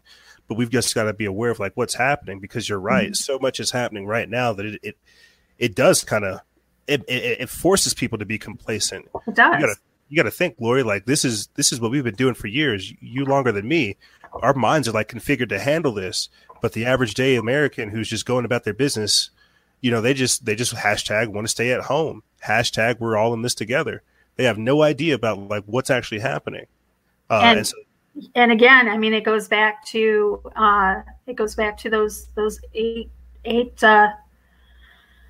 There's nine words, the terrifying words that you'll hear. I'm from the government, and I'm here to help. Yeah, because we so want to believe that our government is here to help us, and they're not. We are useless eaters. We are the bottom of the totem pole. I mean, we are. If you look at the Georgia Guidestones, the first one says to keep population in a perpetual, manageable 500 million people. You do the math, guys. You and I, we're expendable. We're disposable, completely and utterly disposable. And this is why all I can do is promote to people to build your own immune system, get storable goods. We've got at least 12 weeks supply a 12-week supply of storable goods over here. Obviously, we need more. We've got food that we're growing. We've got eggs. We've got an abundance of those. Like I said before, we're getting connected with our farmers market. My idea is to get like a rainwater collector over here. You've got to start thinking about these things. We no longer have the luxury of laziness that we thought we had. Right. Yeah. We don't have that luxury of getting up and going out to our grocery store. We don't have that luxury. I mean, I literally got up this morning and I was late coming downstairs. I mean, I don't even know what day it is anymore. I did a show 2 weeks ago. I told everybody it was Thursday. It was Friday. Dave texts me. He's like, honey, it's Friday. Oh my God. I don't even know what day it is. And see, I'm not going to lie. I've been working out every day for the past 3 years. Yes. That's why I should not be getting sick. I have an impeccable immune system. I love my body, love my life. I just got done hiking in like 30-degree weather. If people want, they can see it on my Instagram story. I love your hikes. Yeah, well, me too. Wow. But I got a bike this weekend. I've been biking all over the city. I'm in the foothills every day. I try to make sure that even if it's a small act of what I would consider rebellion, It's so that people see that, so that they know that, look, whatever the hell's going on, you're still going to have someone like me trying to talk to you and show you like normal human things that are going on. Yes, I am terrified by these things, but I will not let fear inhibit me from living. Yes, yes, time is a luxury. Do we know how to seize it? I mean, it's we could go on and on and on about it, but Lori, I want to leave the audience with this. You know, I did not think that getting a healthy routine was important. I'm now addicted to fish oil and magnesium. I love iodine, silver. I have all kinds of nutraceuticals, vitamins, supplements. I'm working out 3 times a day. So I guess when I look at the virus, I'm not necessarily worried about being hurt. You know, I'm worried about the social aspect of it, you see. And so when I see all these things happen, I see that people aren't secure not only in themselves, but in their faith, in their body, in their choices, in their mind. And that's what's very dangerous to see. That's what I'm trying to do. When I go out there into the wilderness, when you see me posting, when I'm at the river, in the mountains, you know, in the canyons, it doesn't matter. It's to inspire courage, inspire hope, let you know that, yes, they're saying one thing, but you have a choice. Every single day, you have a choice to do something bigger and better than you did yesterday. You can abide by what these people are saying, or you can learn to govern yourself. Practice self-discipline, practice emotional control, practice self-mastery. Don't let these people tell you who you are and what you can do. That's the problem. People don't, oh my God. People don't, oh my God. Oh my God. Oh Lord. Let me tell you, I got frustrated because I'm like, look at the state of truth seeking right now. People don't want to go out and look for truths. I can't blame the public. They're brain dead. Research, truth seeking, discernment, and filtration of information is a very real skill that's been taken from us in these days of censoring and misinformation and fake news. But now, because you have a dumbed down, brainwashed mass of people who don't know how to think for themselves, don't know how to filter out their own emotions, can't calm their own selves down, right? Can't get into the quiet place of the Most High, seek out a spot in nature too, to where where they're able to commune with God and so much more. Because you have people who are so sick and detached from society. This is what we've gotten. So when we're talking about a weakened and broken and destitute population, this is it. This is why we're here, is to try to remind people of the humanity that they've lost, remind people of the divinity that is within them, that they purposely had to take. I shouldn't be playing clips of Satanists protesting. That's ridiculous. But that shows you how far down the spiritual rat hole we are, and why the only place we can go is up from here. I mean, obviously we can go a lot farther. We can get real degenerate, but the goal is to regenerate. The goal is to know God. The goal is to bring heaven here on earth, regardless of how dark it is. That's why we're soldiers. You see, we're supposed to be doing this work so that we can help liberate people. They are binded by sins. They are in chains by depression, by weakness, by all these things. We are meant to lift them up, not join them. And that's why this servitude is just ripping me apart. Oh my God. No, you're right. And, to get back, one final thought for me also, is to get back to the whole techno-sorcery, is that, we are locked in our homes. For the first time in history, people are working from their homes. So I don't know if anybody else has internet problems, but that's the reason why, is because there's such a mass amount of people trying to access the internet. Even when I come on my StreamYard, it tells me that there is a let's say, what does it say? It says a friendly heads up. Platforms like Facebook and YouTube and internet service providers are seeing unprecedented levels of traffic because of COVID-19. As a result, they're having more issues than usual. Keep this in mind if you run into any issues over the coming weeks. If you have any questions, you can contact StreamYard. But that's the message that comes up as soon as I log on to the program that I'm using to live stream this. And so you think about this, there's people locked in our homes, kids are locked in their homes with their parents. What do? Well, we're going to be on our phones. We're going to be watching Netflix. We're going to be watching YouTube. We're going to be, our heads in our phone. And what does this do? Like we said, Techno-Sorcery. It opens up those doorways to lead these entities into our lives.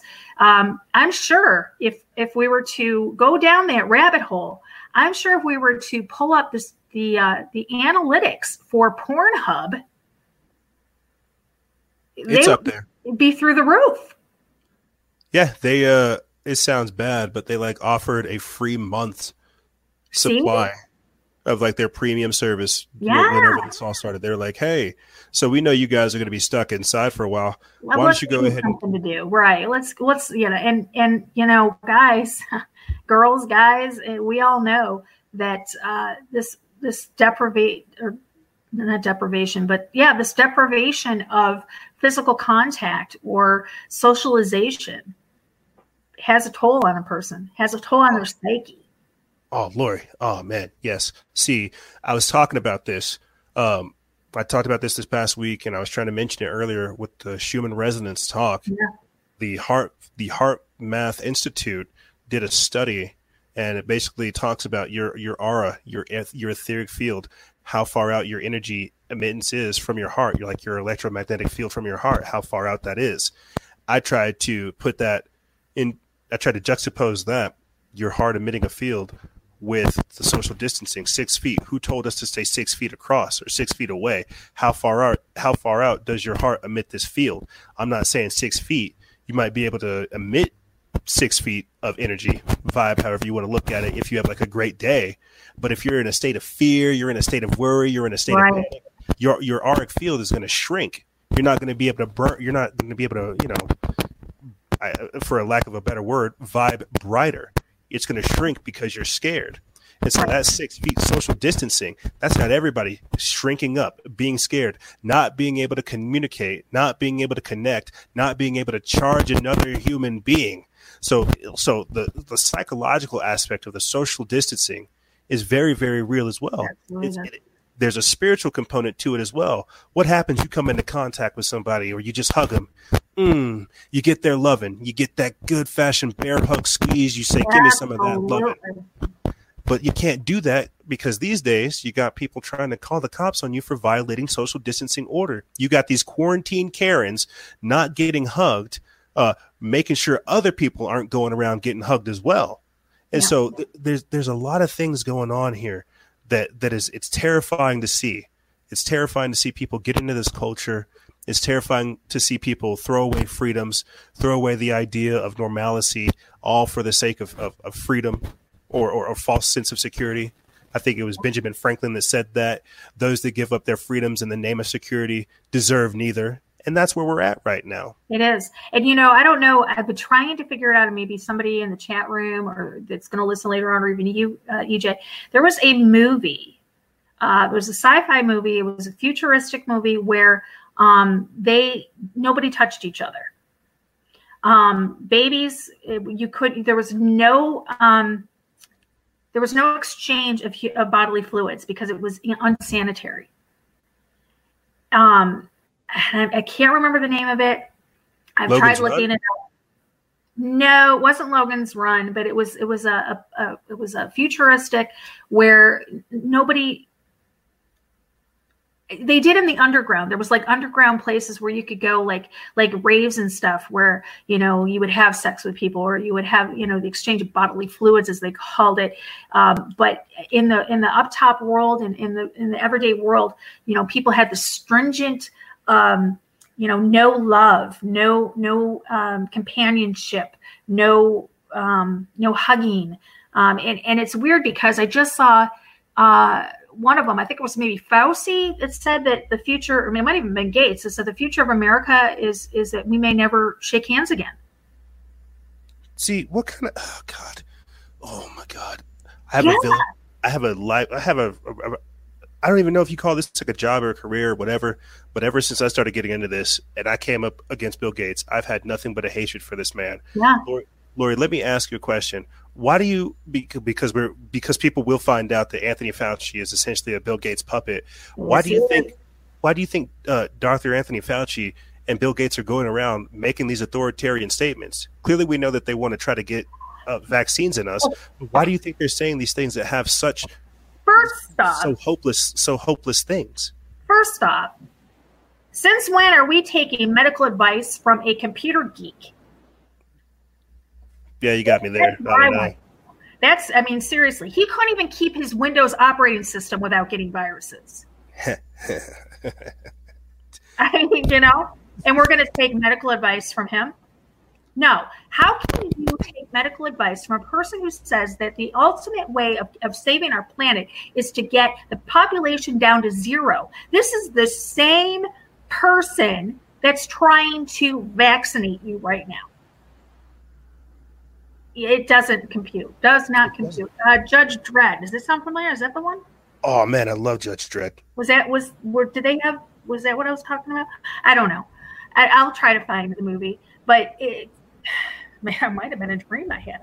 At this point, I don't even know what day it is. Whose clothes are these? Where am I? I have no freaking clue anymore. Maybe it was a dream I had. I don't know.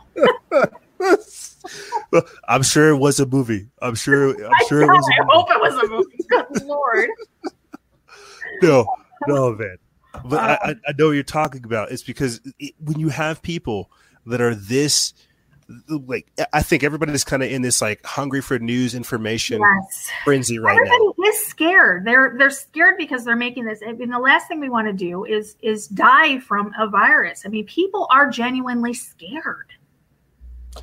And this is the problem. They're rushing because again, they don't know how to think for themselves. They're trusting these authorities. This is statism. This is scientism. This is authoritarian, to where it's like, look, the very same people who have caused the problem are also going to provide you with a fake solution so they can continue to cause more problems and keep having more solutions. I talked about this. I try to show like a timeline of even information that we've covered. Did you know back in October, the United Nations said that they would also be running out of money? So it's like in October, you have Wuhan turning on its 5G, Event 201, the United Nations saying that we're going to run out of money. And then for the next couple months, what are we experiencing?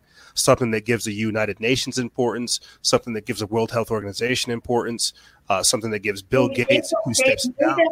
They've made themselves relevant again. Precisely. They provided the problem, or they created the problem, and then provided the solution. The alien dialectic at its best. But because people don't notice these things, because they don't pay attention. I mean, shucks. Even at the end of last year, we reported on the vaccine safety forum that took place, where you had people coming out saying, "Hey, look, vaccines are faulty. People aren't trusting them. Our front line with vaccines is very wobbly." We reported on that. And then lo and behold, fast forward to where we're at now, people want a vaccine. Johnson & Johnson's getting involved. It's a whole new craze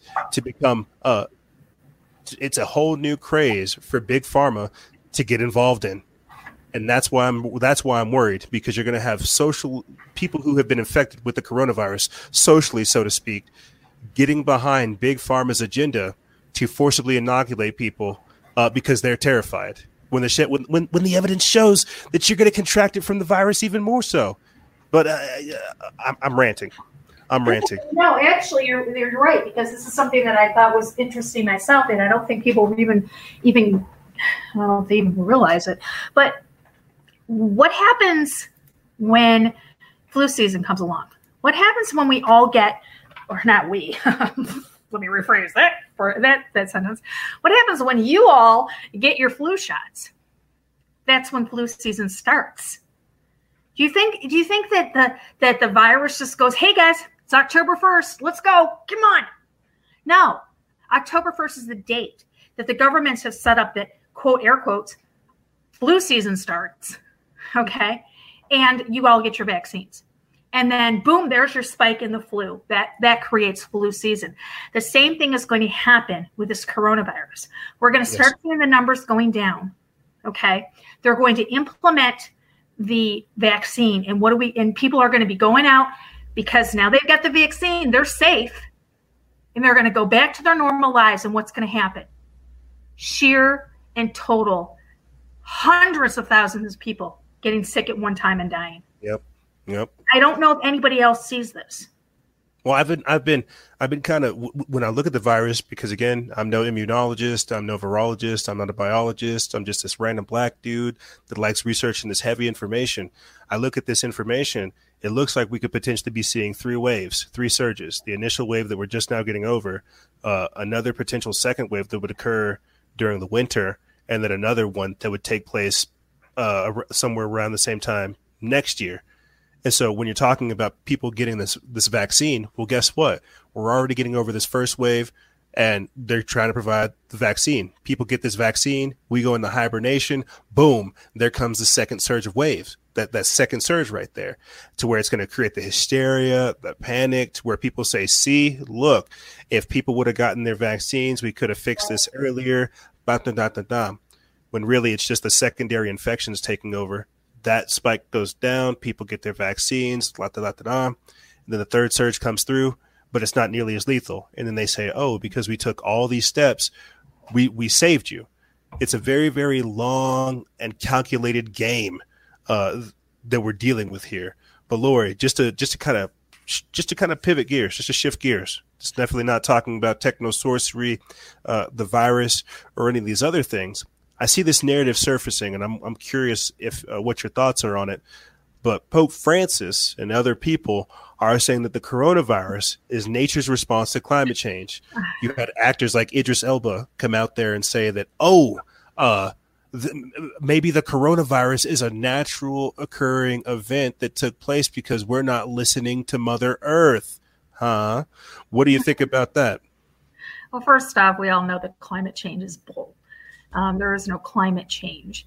Secondly, if you, again, go back to Bill Gates, he talked about climate change, and he said that the only way we were going to put the skids on climate change was to what? Bring the CO2 level down to 0, which would be the population down to 0. God created the earth to be self-sustaining. Yes. And self-healing. Do I believe that there is some sort of damage that we do to our planet every day? Absolutely, because I'm seeing the effects that this quarantine is having on the world. We've got dolphins returning into Venice. We've got deer coming into the city which is going to create a whole different problem. We're not even going to go there. But as far as him saying that it's nature's response to climate change, that to me is just them trying to further convince people that climate change is real, and to further scare people into allowing them to take care of climate change, which again we know is bull. Did you know Greta Thunberg actually came down with coronavirus? No way, really? Yeah, just because we're here talking about climate change and how they have puppets to put out agendas.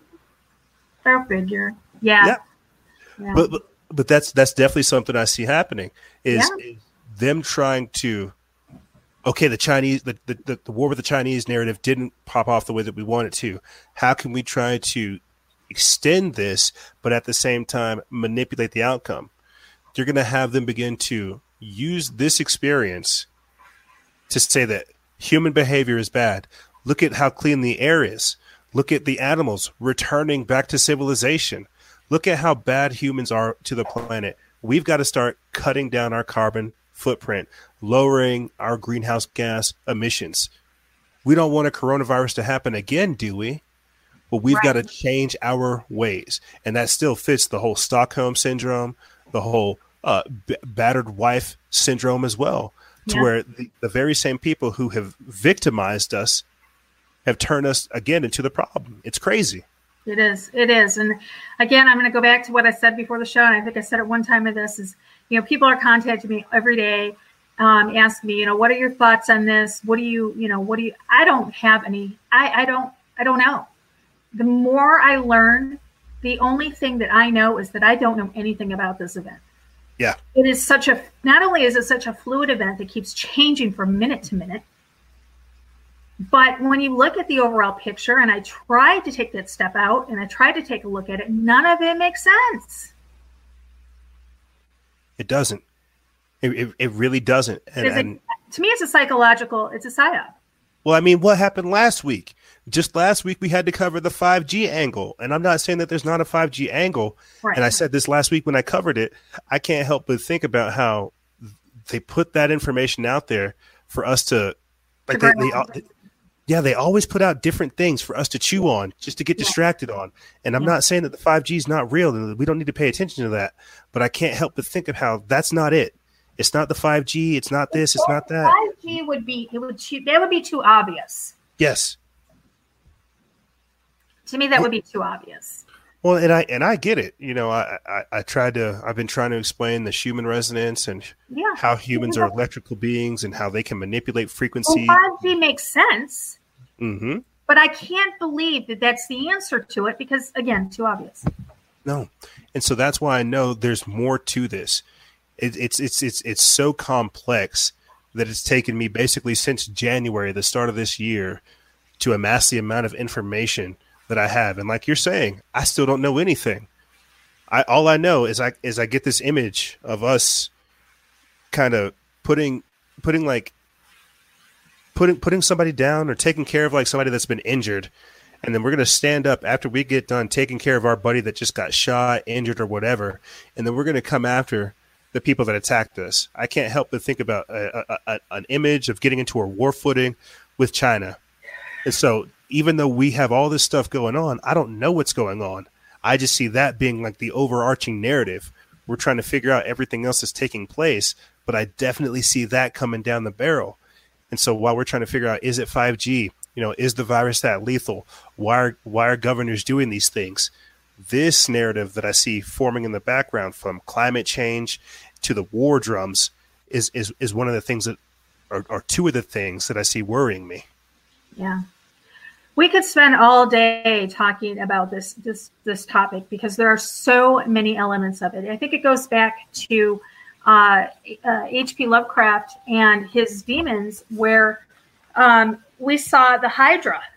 I mean, there's so many different arms on this thing, this creature, this entity, that we could talk about different things on this all day and still not get to the root of it, because I really don't think that there's any solid one definitive answer on what's going on. I think this is a multifaceted attack of the human psyche and every aspect of normality that we have right now. Well, Lori, I just want to interject real quick. And I said this last week, and it's even more apparent now. It's why we started this whole show. For we wrestle not against rulers, not against flesh and blood, but against rulers and principalities. Amen. Yes. Who are the powers behind Bill Gates and behind Marina Abramovich? Who is the energy, the entities? What are the powers and the principalities at play behind these people? And that's why at the end of the day, we know who we're up against. It's everybody else that's been given over this spirit of delusion that we're trying to save. You see?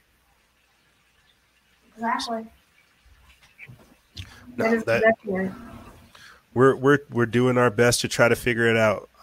But I mean, we went all over the place. I think we touched on a lot of things, from Cthulhu summoning the demons using AI, Burning Man, Marina Abramovich, Techno-Sorcery. I think we touched on a lot of things. I just want to say this so we can start closing out.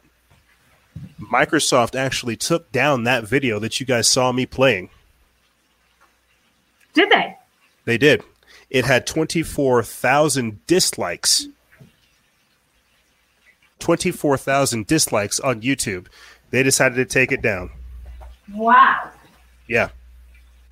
Because the people knew. The same way that when you go to Bill Gates' Instagram, people know what this person is doing is against it.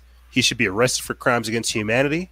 You should not be working with New Age witches or Satanists. We should not be doing any of these things. They took this clip down because people knew. 24,000 people out of how many millions watched it? 24,000 said, no, we don't like this. YouTube responded. They took it down. Amazing. That is amazing. Heck yeah. So when people tell you that we can't affect change, they're only talking about themselves. Right. There is a change out there, and we are doing good. That just means that we have to keep up the fight. It's not going to be easy. Nothing worth anything is. And these are the times that history talks about. So, Lori, I want to say thank you so much for having me on. It is always an honor and a blessing Oh no, the honor is all mine because well, guys, we're 2 hours. I mean, I usually only do an hour show, but we are 2 hours because when EJ and I get together, we could just go. We could do another 3 hours on just this. So, thank you, EJ. But we won't. We won't do extra hours. We'll leave it short for you guys. Right. And believe me, 2 hours is short for us. So, what is your closing thoughts, EJ, and where can everybody find you?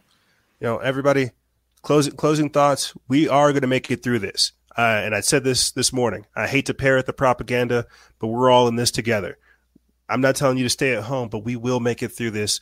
You have people who are committed not only to your freedoms and to your liberties, to your true pursuit of happiness, not power and success. You have people who are true to you and more that want your best interest, working diligently to figure this out. All we really ask for is your prayers and your ongoing support and help. We're going to get through this. It's just not going to be easy, and we're going to have to fight for every inch that we're given. They're not going to give us anything. That's why we have to take our freedoms. Nothing is really guaranteed, only the fight. And that's why I'm grateful to be here. I'm grateful to do this type of work, and I'm committed. Just like I said before, there are other people out there doing more than me that are equally as committed to seeing us get through this with our freedoms and liberties intact. And I know it's rough. You don't got to tell me. I'm seeing a lot more stuff than we're reporting on, but we're going to be right there with you as we all go through it. And so where you guys can find me, you can find me over there on Instagram. That's where we operate primarily at freedom_faction. We're also on Facebook, YouTube, Twitter, TuneIn, SoundCloud, Mixcloud, Patreon, iTunes, Google Play. We're all over the place. Type in Factions of Freedom. Come follow us. Yeah. I'm going to put the links to where you can find EJ in the description area below, along with all the links that we used for tonight's episode. Thank you, EJ. Thank you, Lori. It is always a pleasure. Stay safe out there. You guys too as well. I'm going to probably postpone tonight's episode because this one did run over until tomorrow night. So join me tomorrow night at 8 o'clock, and we will have our regular scheduled program. So until next time, you guys all stay healthy, stay safe. God bless. Thanks, EJ. Thank you, Lori.